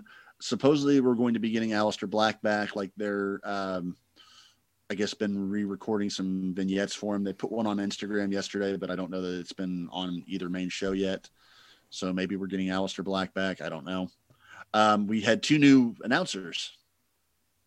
You said they sucked. Well, no. I'm not going to say that both of them did because one of them I really liked. And I'm guessing the fact that you didn't pick up on this means you don't know yet, which I like. Good reaction time. So the first one was Adnan Vins. I don't know his name. He's a baseball announcer from Canada on Raw. And he was really a baseball announcer. Yes, you can tell he's a baseball announcer because there's so much dead air in baseball that you have to fill with just random babbling and bullshit. Let's talk about Jeff Harvey. He, honestly, I was getting some serious Mike Adamle vibes. He did botch a couple of names. Yeah, it just was. Maybe he'll improve with time, but that first night was rough, especially with Samoa Joe not being there. It was Graves, this new guy, and Saxton, which Graves is all right, but he just wants to pick on Saxton the entire time and just falls back into bad habits. And this guy is not a good color comment, or this guy's not a good play-by-play guy, at least not yet. However, SmackDown is still a two-man booth. Michael Cole, and Pat McAfee. What? Pat McAfee is your new weekly SmackDown analyst. Now that's kind of badass. And he did a fantastic job last night. I love it. You can tell, and here's the thing. When you listen to his commentary, you can tell that he does not have Vince in his ear scripting every word. Really? He is reacting organically. Or if he's not, he's very good at acting like he is. I think they realize that the reason that he's so good is because he is organic. He is natural. He's a great talker in his own right. Yeah. And that's the reason his podcast is popular. That's why he's a great promo on NXT. So they're letting him fly a little looser, and it was successful because of it. To the extent where at the end of the show, during the Jey Uso Cesaro match, I noticed if you look over outside the ring, you kind of see the announce table set in the back, and you see Cole, and you would see Cole and Graves sitting back there. Cole's sitting there like he normally would be. McAfee's standing up. He's commentating and standing up the entire time, like half the time. That's so he's awesome. up out of his seat and animated. That's great. Even if you can't see it, it translates. Yeah. Hell, he was tweeting while commentating. Oh my God, that's amazing. I love it. I fucking love it. So yeah, cool. I'm happy for him. As a longtime Hoosier, longtime Indy native, longtime Colts fan, I am a McAfee fan. I loved him on Bob and Tom. I've loved his stand-up. I am so happy for him. So that's the let's say good news from WWE. The other big news of WWE this week is the releases, which we kind of have to talk about. We've got a bunch of other shit we need to get to, and we're already at like the hour and a half mark, but we've got to get the releases here. I don't have the list in front of me, but I do know I can name off the majority of them. The big name, Samoa Joe. Yep. Biggest name there. Second biggest is probably, I would say, Mickie James. Yep. Both the Iconics, so Peyton Royce and Billie Kay both cut. Mojo Rawley cut. Kalisto cut. Bo Dallas cut. Wesley Blake. Wesley Blake cut. Tucker cut. That's it. I think you nailed it. I think that's everybody. And Hot take. Other than Samoa Joe, kind of hard to care. For the most part, I agree, but I feel bad. I feel bad for the performers losing their jobs. I do. So here's my thing. Mickey will go back to Impact. That was her second home. Let's go down the list and say where we think they're going. First of all, Samoa Joe, hands down AEW. Whether he becomes a commentator or a active star, if he does not go to New Japan, he's AEW bound. I would love to see him in New Japan for one, even if it's just for a brief stint. If he's going to keep his in-ring career going, is going to be what depends. Right. And the thing is with Samoa Joe, and rightfully people immediately go, why would you cut Samoa Joe? Why, of all people? But the reality is he's been injured quite a bit. The thought process and the line of thinking that people seem to have right now is that he wants to continue in the ring, and that I don't think WWE was going to clear him, or that they didn't have a significant plan for him in the ring going forward. So, the fact that he could have been the one that dethroned Lesnar, and it would have been one of the most over moments in the history of wrestling. Agreed. Just saying. Agreed. I'd say that Joe is definitely wasted on the main roster, although him on commentary is something I would love to see once he does decide to retire from the ring. But if that's the case and he wanted to go in the ring and either they refused to clear him or they didn't have a plan for him going forward, okay, I'm okay with that release. AEW, I still think, yes, is the most likely. I could see him going to Ring of Honor, actually. I could see him going back to Ring of Honor. Nah. In his case, it's literally whatever he wants to do. Sure. Going from there, Mickie James, I think you hit it. Impact, very likely. Or NWA. She'd be great at NWA. True. I would say she'd honestly. Wait, her husband is Nick Aldis. Yes. She'll be NWA bound. Yeah. She could do both. She could. She could very easily do both. I do think she'd be a good get for the women's roster at AEW just to have more credible names. Absolutely. She would be a good veteran presence that they are kind of lacking. Sure. So I would be happy to see her go to AEW, but I don't think it's the case. I don't think it's the most likely. You have Bo Dallas, Wesley Blake, Mojo Rawley, Tucker, Indies, Ring of Honor, maybe. MLW, maybe. And I say that with MLW getting a TV deal possibly forthcoming. I could see Tucker doing NWA possibly. I could see Mojo ending up in Impact with Zach, actually. Maybe. It's conceivable. But it's to the extent where they're going to do whatever they get picked up, and they're not going to move the needle. Really, I don't see them moving the needle any place they're going. I hate to say that. I would love to see them all get great careers, and I'd love to see them all succeed wherever they go. But I don't think any of them is really moving the needle anytime soon. People aren't busting down their doors to go see Mojo Rawley and Tucker. No. Iconics or AEW bound? Hold on. Kalisto first. Kalisto, because I think Triple Kalisto, A. I could see. He never really did much AAA in the first place. He was not really a Mexican like AAA and CMLL. Maybe New Japan then. Maybe. Honestly, I wouldn't be surprised to see him go to AEW. Because you could pair, truthfully, he'd pair up better in the Death Triangle with Lucha Brothers than Pac does. True, that is true. And they've got a history of working with guys like, what am I thinking? Laredo Kid, as well. Yep. So I mean, there's a little more possibility of that. I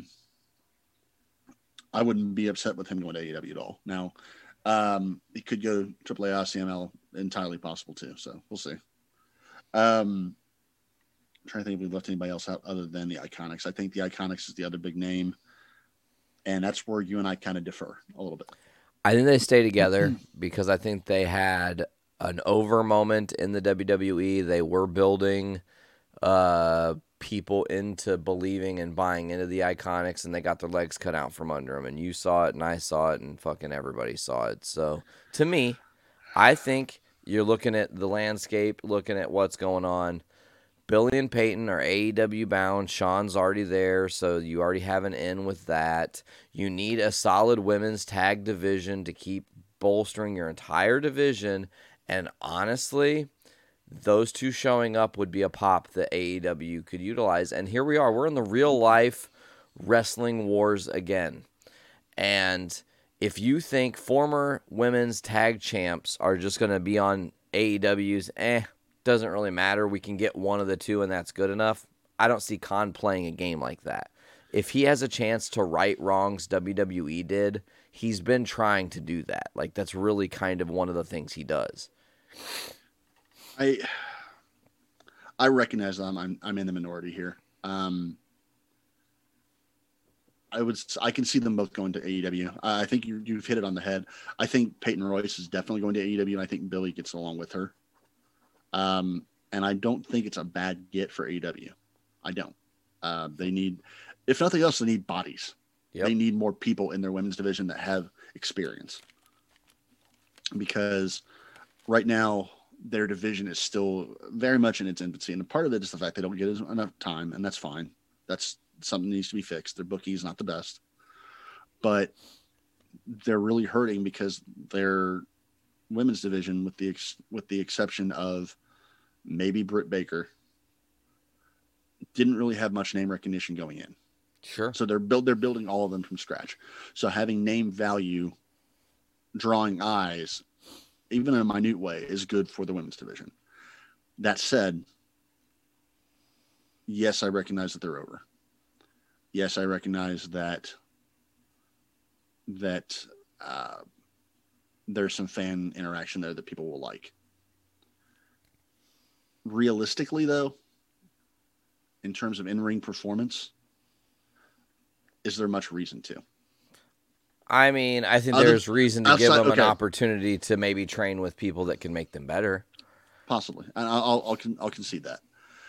I don't, aside from WWE losing, I've never been a big fan of the Iconics. I think Peyton is serviceable. I don't have anything really against her. I don't think she's great. I think her moveset's not really where it needs to be. I've long said, though, that Billy is a better manager than a wrestler. And I would still hold to that. Well, and maybe that's what you could do, is keep them together. They don't have to necessarily be a tag team, but you could have Billy and Peyton together as a women's. I would be completely fine with that. I just, when I saw that they've been released, I thought, oh well. Like, I wasn't really hurt by that. As a lot people were tearing their shirts up. Oh, they Iconics! Why you broke them up and then you cut them? And like, okay, they broke them up because they don't give a shit about the women's tag team division. They broke them up because it was a story beat. Now, They didn't go anywhere with it because it's WWE and they don't go anywhere with half the shit they do. But mourning the loss of a women's tag team and that tag team division does not mean anything because they don't care. True. They've shown, Mania just showed that they don't care. So losing them as a dominant tag team, which they never were, they won the titles, yes, because there were literally no other tag teams at the time. Fact. If you don't put the belt on the Iconics at WrestleMania, you still have Sasha and Bayley holding the titles now. Yep. Because they don't care about any of the other teams. Yep. So I'm not saying that to disparage anyone but WWE booking. That's not to disparage any of the talent whatsoever. Sure. But from a ring work perspective, they're a comedy team. That's it. They're a comedy team. They always have been. They've never been a ring work team. They've never put on. Tell me one great match that the Iconics have had.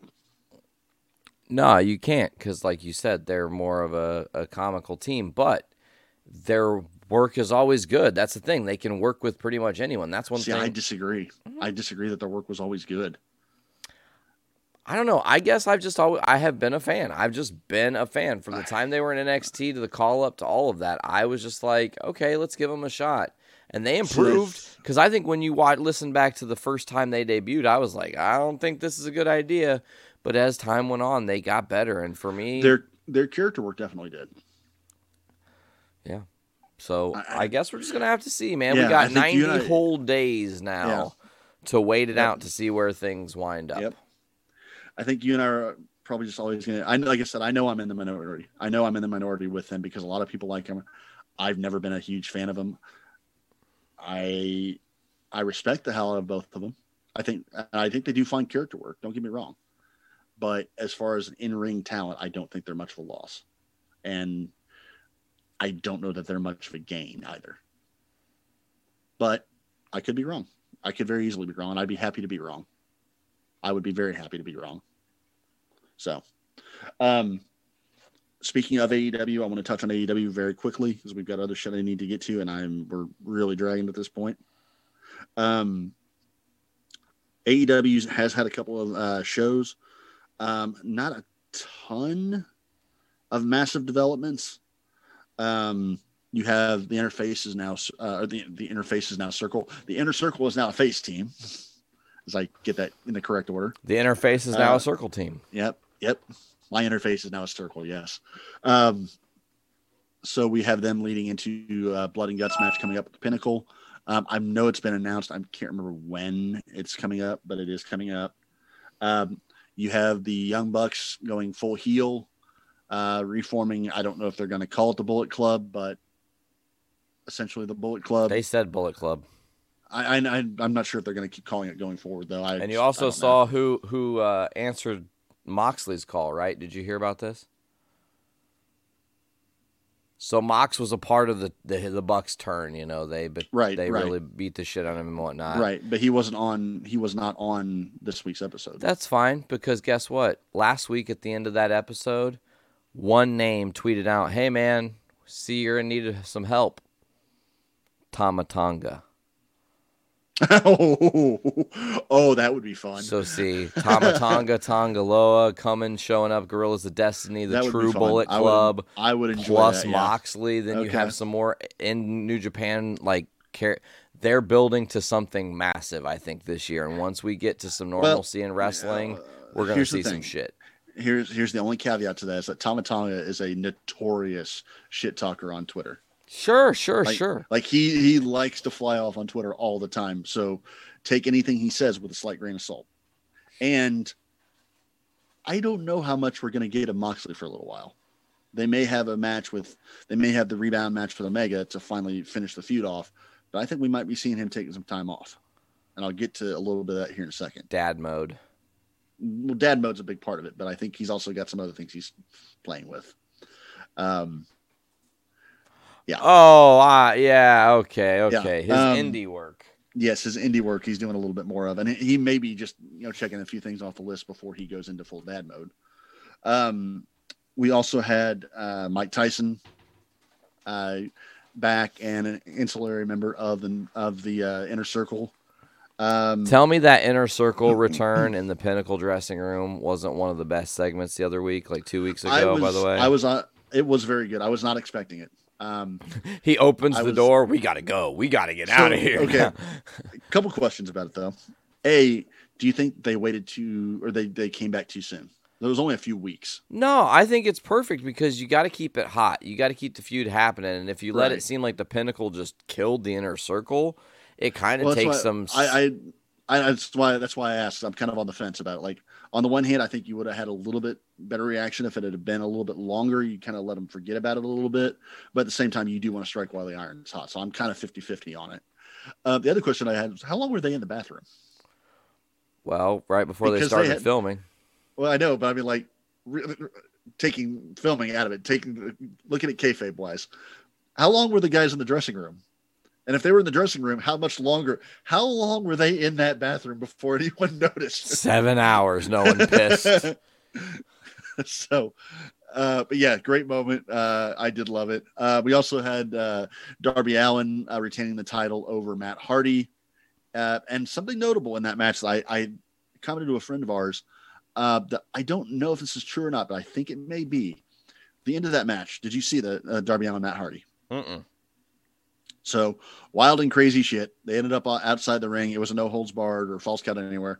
Matt got coffin dropped through the announce table. Darby climbed some scaffolding, and then Darby jumped off the scaffolding, did a coffin drop through the announce table to win. Dope. I think that's the first announce table spot they've had in AEW. Wow. Because the announce table is far away from the ring. Yes, it is. So I may be wrong. Maybe I'm not remembering something. I might be wrong. but I don't remember that I don't think they've done a usually when they go over to the announcer area, it's off the stage where they do the spot. Yeah. So I think that's the honest to God first announced table spot in AEW history that I can recall. Damn. So fun times, and fun that they've resisted it that long. So that's AEW. Statlander's back as well, which I'm happy about. Jade Cargill and Red Velvet had a good match. I do have an Impact news. I do as well. And I'm sure it's the same news. Who is announcing this match that's taking place? I don't know if he's announcing the match or the whole show. I'm not upset with either one, but Mauro Ranallo is coming back to announce Rebellion, and I may be watching Rebellion this year. Actually, is it tonight? I think it's 25th, I believe. Oh no, so it's next Saturday, next Sunday. Sunday, I think. Yeah, Kenny versus Swan is going to have Mauro calling it, which should be great for one. But yeah, should be a great match too. It's the 24th, a week from today. Okay. So that's Impact. Jazz also retired at their most recent at Hardcore Justice, I believe it was. Hard Justice, yeah. Hard Justice, yeah. So that's AEW, that's Impact. So we need to follow up on something from last week's show. I had my 2-day WrestleCation or 4-day WrestleCation, as it were. And you're not going to go over every card because that would take us. We would be here for another 2 hours. I'm not. But you did find some great wrestling. I watched 18 full cards between 8 o'clock on Wednesday night to Mania Night 2.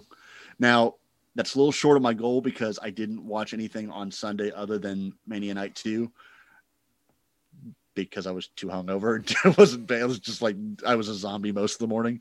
Got a little into my cups Saturday night. A little bit too much of the bubbly. Yep, a little bit too much of the Angels envy, as it were. Yeah, I watched wrestling from Wednesday night all the way pretty much solidly through Saturday night and then Sunday evening. So both takeover cards, both Mania cards, AEW. I did not watch SmackDown, but that's a solid dozen indie cards interspersed throughout GCW's The Collective and IWTV's Showcase of the Independents, which I really hope they don't do that next year because trying to bounce between both of them when they're both on the exact same time was not fun. But great fucking wrestling. I'm not, like I said, I'm not going to cover all the cards. I'll name off the ones I did watch. I did watch Jimmy Lloyd's Degeneration F, the night one of the first card of IWTV's Family Reunion, both cards of the Acid Cup, Bloodsport. I did watch GCW's For the Culture. I did watch the Action Southern Underground Pro Have Fun Be Sad, Alley Cat's Real Hot Girl Shit, and RSP's Spring Break, and the Violence and Suffering Lucid Dream card, which was kind of the strangest one of the group, and Effie's Big Gay Brunch. Can't forget that one. So lots of different cards, lots of different shit. I'm going to just shout out some of the matches. I don't have a ranking because honestly, there was too many to rank. And I'd also throw in some of the Mania card. Walter versus Ciampa would be in the top 10 if I was to make one as well. But of the indie stuff, I would definitely shout out a couple names. Again, I've mentioned Lee Moriarty a few times in the past that I think he's got a big future. He had some great matches here. He had at least a title defense against Edith Surreal. Also had matches against Leo Rush that were great. Leo Rush is another name that had a big weekend. Had probably arguably the best match on Bloodsport was Leo Rush versus a name I was not familiar with, Japanese wrestler. I have so many cards. I'm struggling to find all the different names here. Yoya was the gentleman there. Matt Mikowski had a big week coming off of his Beyond showcase matches. A name that you may know, Jordan Oliver, is a standout on MLW. He's the guy that I mentioned with Tony Deppen a couple months ago at the Fight Forever event. Had a 2-hour long Ironman match. We did talk about that briefly. at the 2-hour-long Ironman Yeah, match that's back in crazy. January, I think it was. Yeah. But Oliver had kind of a coming out party this weekend. He was in like 7 or 8 different matches that I saw, and almost all of them were very good. I do want to shout out specifically. I'm just going to go down the list here. Also, JD Drake and Darby Allin from AEW last week was fucking great too. JD Drake, I fucking love. Ninja Mac versus Levi Everett versus Conan Lycan, American Beetle, and Gabriel Sky. I sent you a couple clips from that match. That was the one where the dude in the full People died a couple times. The dude got dropped straight on his head. And then Levi Everett had took a boot straight to the temple. Yeah, took a knee pretty much to the dome on a 450 mix, and we had to make sure his skull caved in. It was not fun. Everett Connors and Jordan Oliver, Myron Reed, Dante Leon. From the Acid Cup Day 1, Aramis versus Arez was a great luchador match that had a little bit of issues with the hydration. From Bloodsport, I mentioned Leo Rush and Yoya, Matt Mikowski and Hedy Karai. I'm not sure how to pronounce his last name. He's French. Had a fantastically good Bloodsport match. And then Moxley and Barnett had their, I guess this was the 3 years in the making, 2 or 3 years in the making now, Bloodsport main event that Moxley honestly did not win. Referee stoppage. Moxley was bleeding like a stuck pig. Barnett was beating the hell out of him. Moxley did not want to give up and wanted to restart the match, but great fucking main event. I do want to call out Bloodsport because it had one of the dumbest moments I've seen in recent memory of Schlack, who is a deathmatch guy that is heavily tattooed, looks like the Stay Puft Marshmallow Man in terms of muscles. Like he's just big, beefy, heavily tattooed dude. His tagline is guns don't kill people, I kill people. No gods, only Schlack. He's also possibly a white supremacist. We're not sure. Had one of the most blatant bladings I've ever seen. So in Bloodsport, where people are already getting busted open with elbows and whatnot naturally, he visibly pulled a blade out of his wrist tape and like went to town on his forehead and then got DQ'd for biting. Like he was chewing on a guy's shoe. It was meant to put Schlack over as some like big animalistic wrestler, and it really just made him look like a moron. I hated it.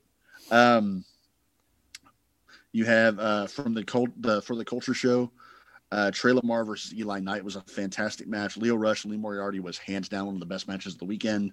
Too Cold Scorpio and Rich Swann. I'll say that again. Too Cold Scorpio and Rich Swann. JTG and AJ Gray. JTG had a weird weekend, which was kind of interesting. I'll catch to him in a minute. AJ Gray had a few great matches that I'll touch on here in a second. Also, shout out to AJ because he is now, I guess, sitting up with a knee injury. So sad about that.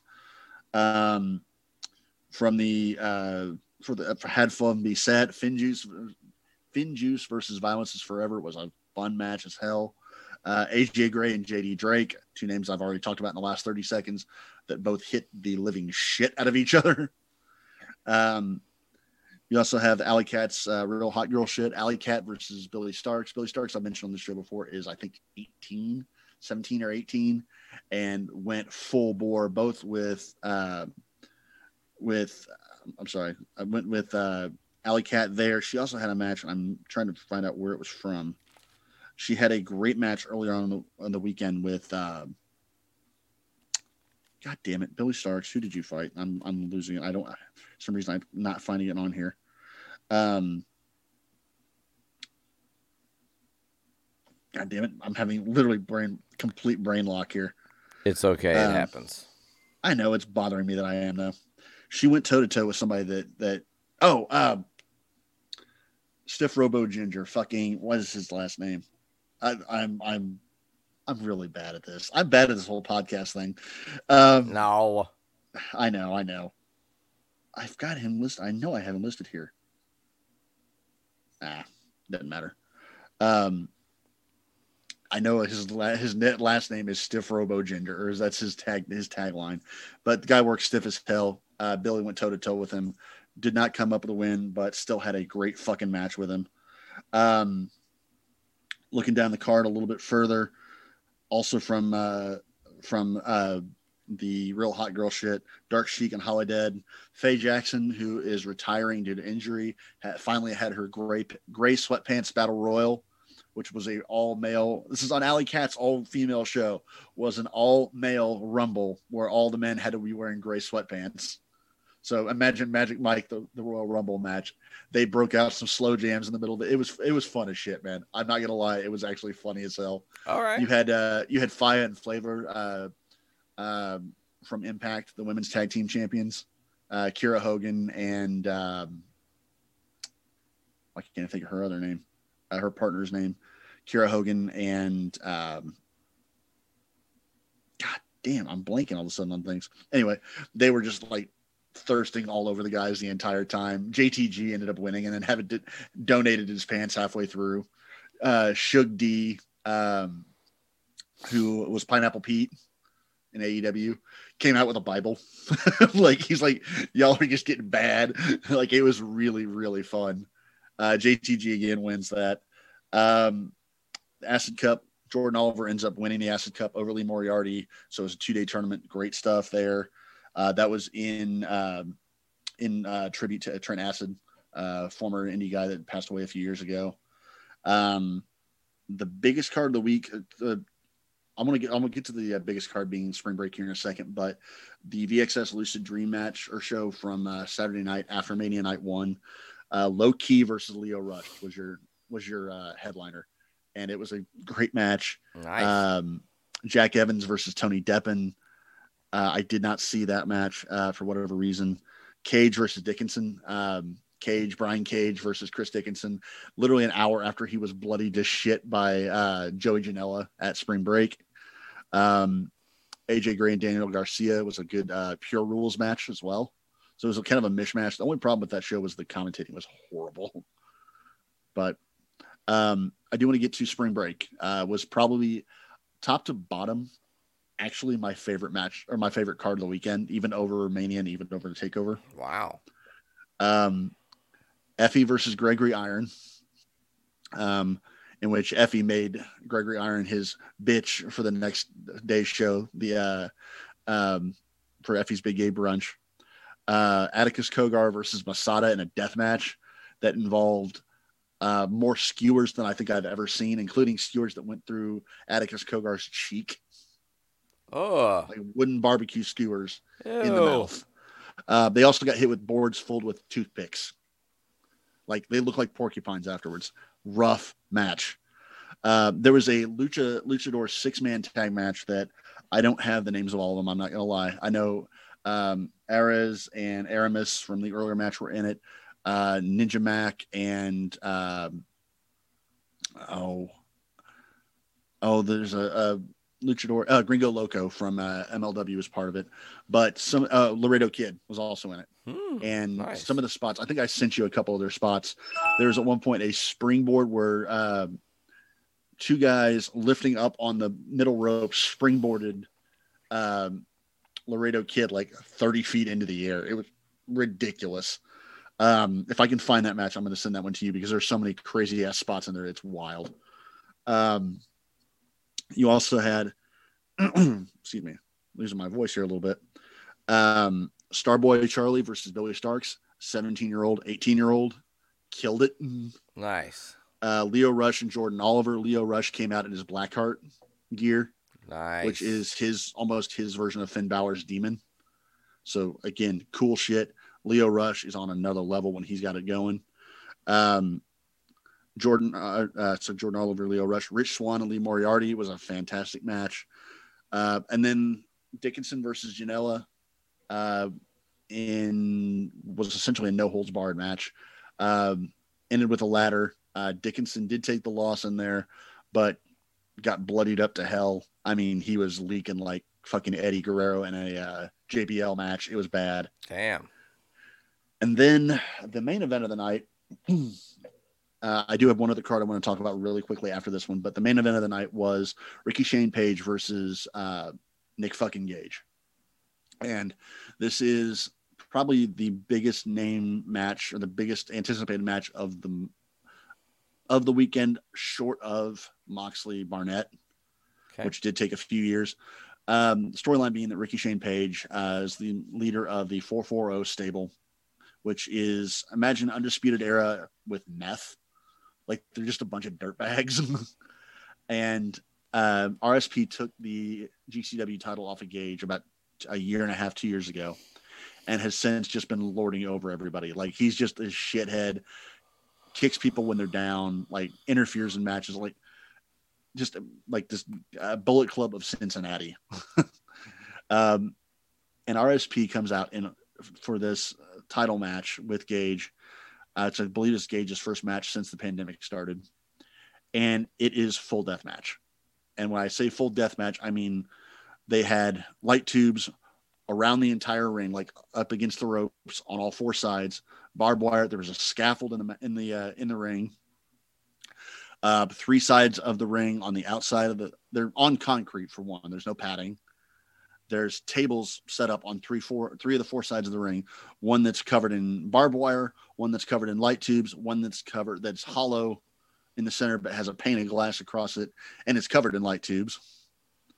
And the 2 of them went to fucking war. There was a couple spots where Gage got thrown off the ring, like back body dropped outside the ring, through glass, through light tubes, onto concrete, and looked like he may have come down flat on his face. Like, it was awful. Glass fucking everywhere, skewers, tables, chairs, everything. RSP went off the top of the scaffolding, through a table, through light tube cube. Damn. And Nick Gage wins the title back. Big hero story.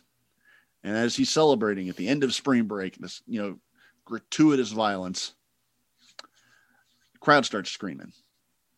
And it's clear that someone's out in the crowd coming down the rampway, or what, they didn't really have a rampway so much, but coming down the aisle, as it were. And you can't quite tell who it is. The crowd's going fucking nuts, like absolutely ballistic. But you can't see who it is. There's too many people in the way. And yes, there were a lot of fucking people at that show, unfortunately.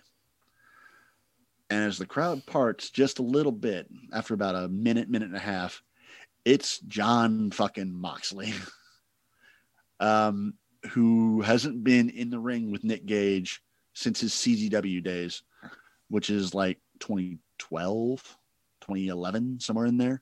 So 10 years probably since he's been in the ring with Gage, since he's been in any sort of a quote unquote death match.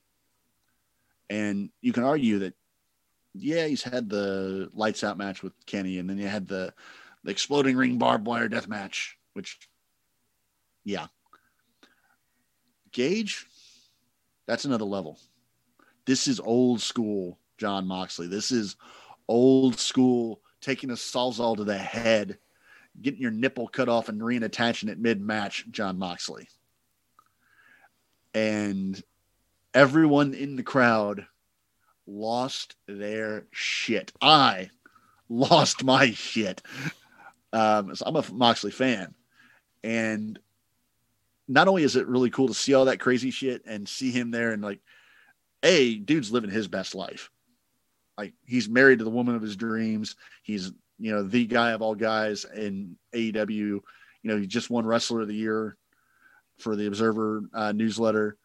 He's done all this shit, and now he's finally getting his match at Bloodsport. He's gonna get his shit. He's gonna get his deathmatch shit in. It makes you wonder if he's crossing some bucket list stuff off before baby comes. Could be. Also want to point out Renee's reaction to it was just the eyes emoji. It's like, oh fuck, what now? Because those two might kill each other. Oh yeah. And I will be here for it.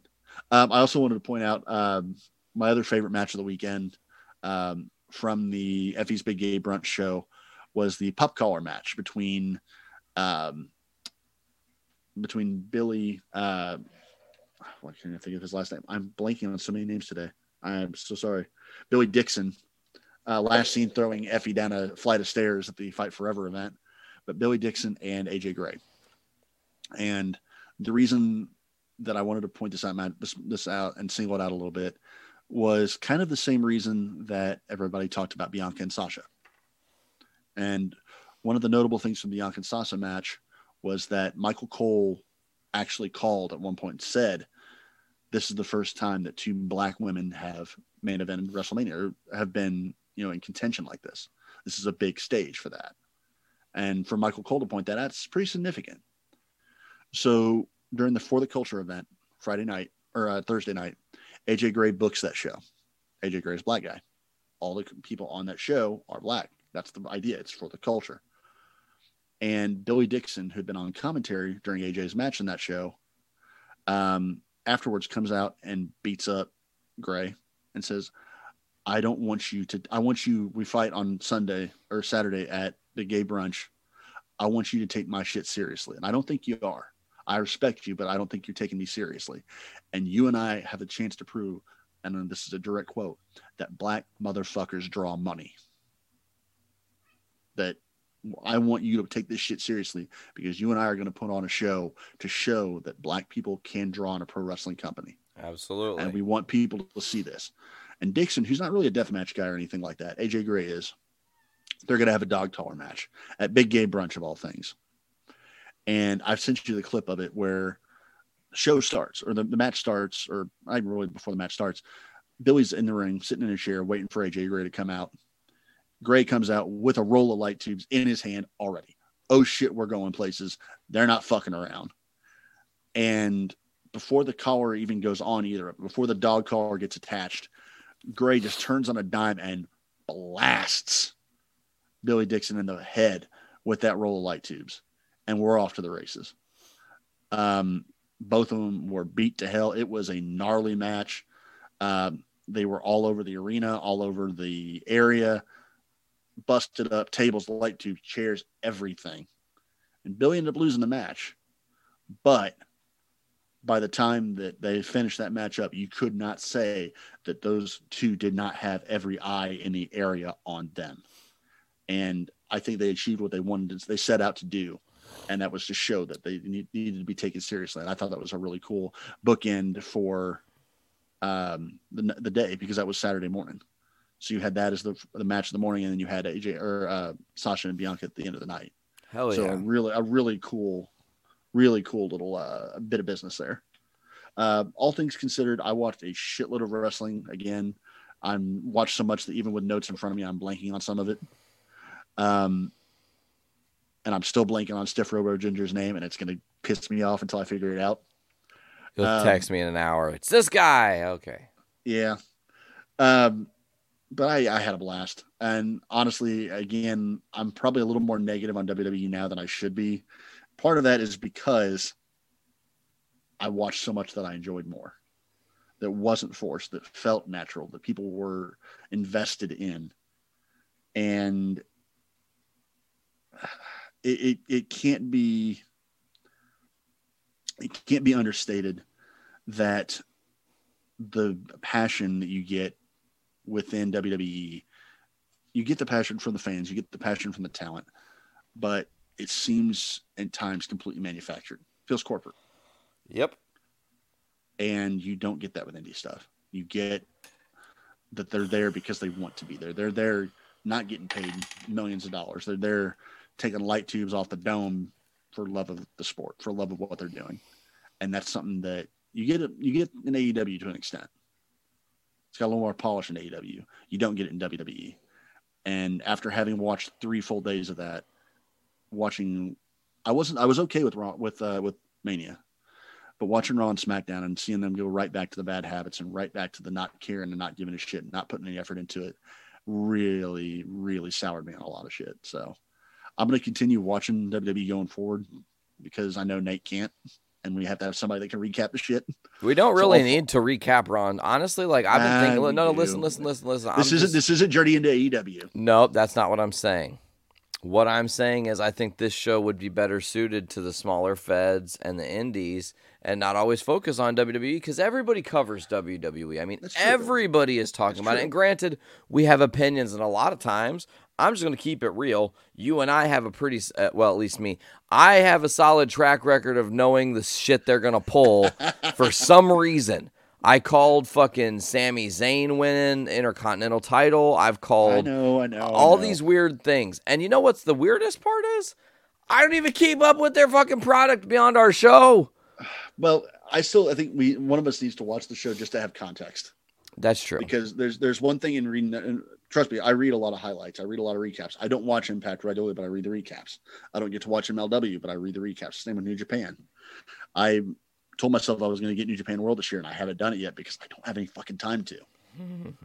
So up until the Collective, I haven't gotten to watch that much indie stuff, not just because it's slowly coming back, but I haven't had the time to. But WWE, even with a lot of what WWE do, looks good on paper, in practice is not. And I think you need the context of it. So it is still the biggest game in town. We kind of have to cover the biggest game in town. Yeah, I guess. But and as much as AEW is going to be on the door there, they got a ways to go yet still. I agree with that, man. But I think we have talked our souls out this week for wrestling. I'm losing my voice, and I haven't had that happen in a while. Yeah, so we're going to call this a good spot to wrap it. Buckles has been a champion of wrestling. I genuinely believe that you should be the independent pro wrestling fan of the year with as much dedication as you put into watching things in and out and in and out. I actually talked to a gentleman on Twitter, and I wish I had his name in front of me, but he was actually watching on double screens. Like, he had the IWTV on one and GCW on the other, and I can't claim to do that. Okay, that's fair. That's a level of professional ADD that I cannot claim to have. Awesome. But as always, folks, you know where you can check out Journey into Wrestling. Always get us on all the different podcasting platforms when the show goes live. Gary J. His name's Gary J. Ha! I remember it now. There you go. You got that ginger's name. But we're going to get you guys on Podbean, Stitcher Radio, Spotify, CastBox, TuneIn, iHeartRadio, Stitcher, Google Podcast, YouTube, Google Podcast, iHeartRadio, TuneIn, Google Podcast. Sorry, I'm laughing at myself. It's okay. Also, check us out on YouTube. Subscribe to us on that as well as on Facebook to make sure to get all the different stuff we're doing on the show. We are definitely going to be trying to get locked into a more consistent schedule as the weeks roll forward. We are on the other side of WrestleMania and WrestleRania. The, what do we call it? Rehash. I call it WrestleMania Rehash. And we're going to call it WrestleRania Rehash. This week's episode of Journey into Wrestling 103. I've been Nate. Buckles right here. And we will see you guys as soon as we do. Be well. Later.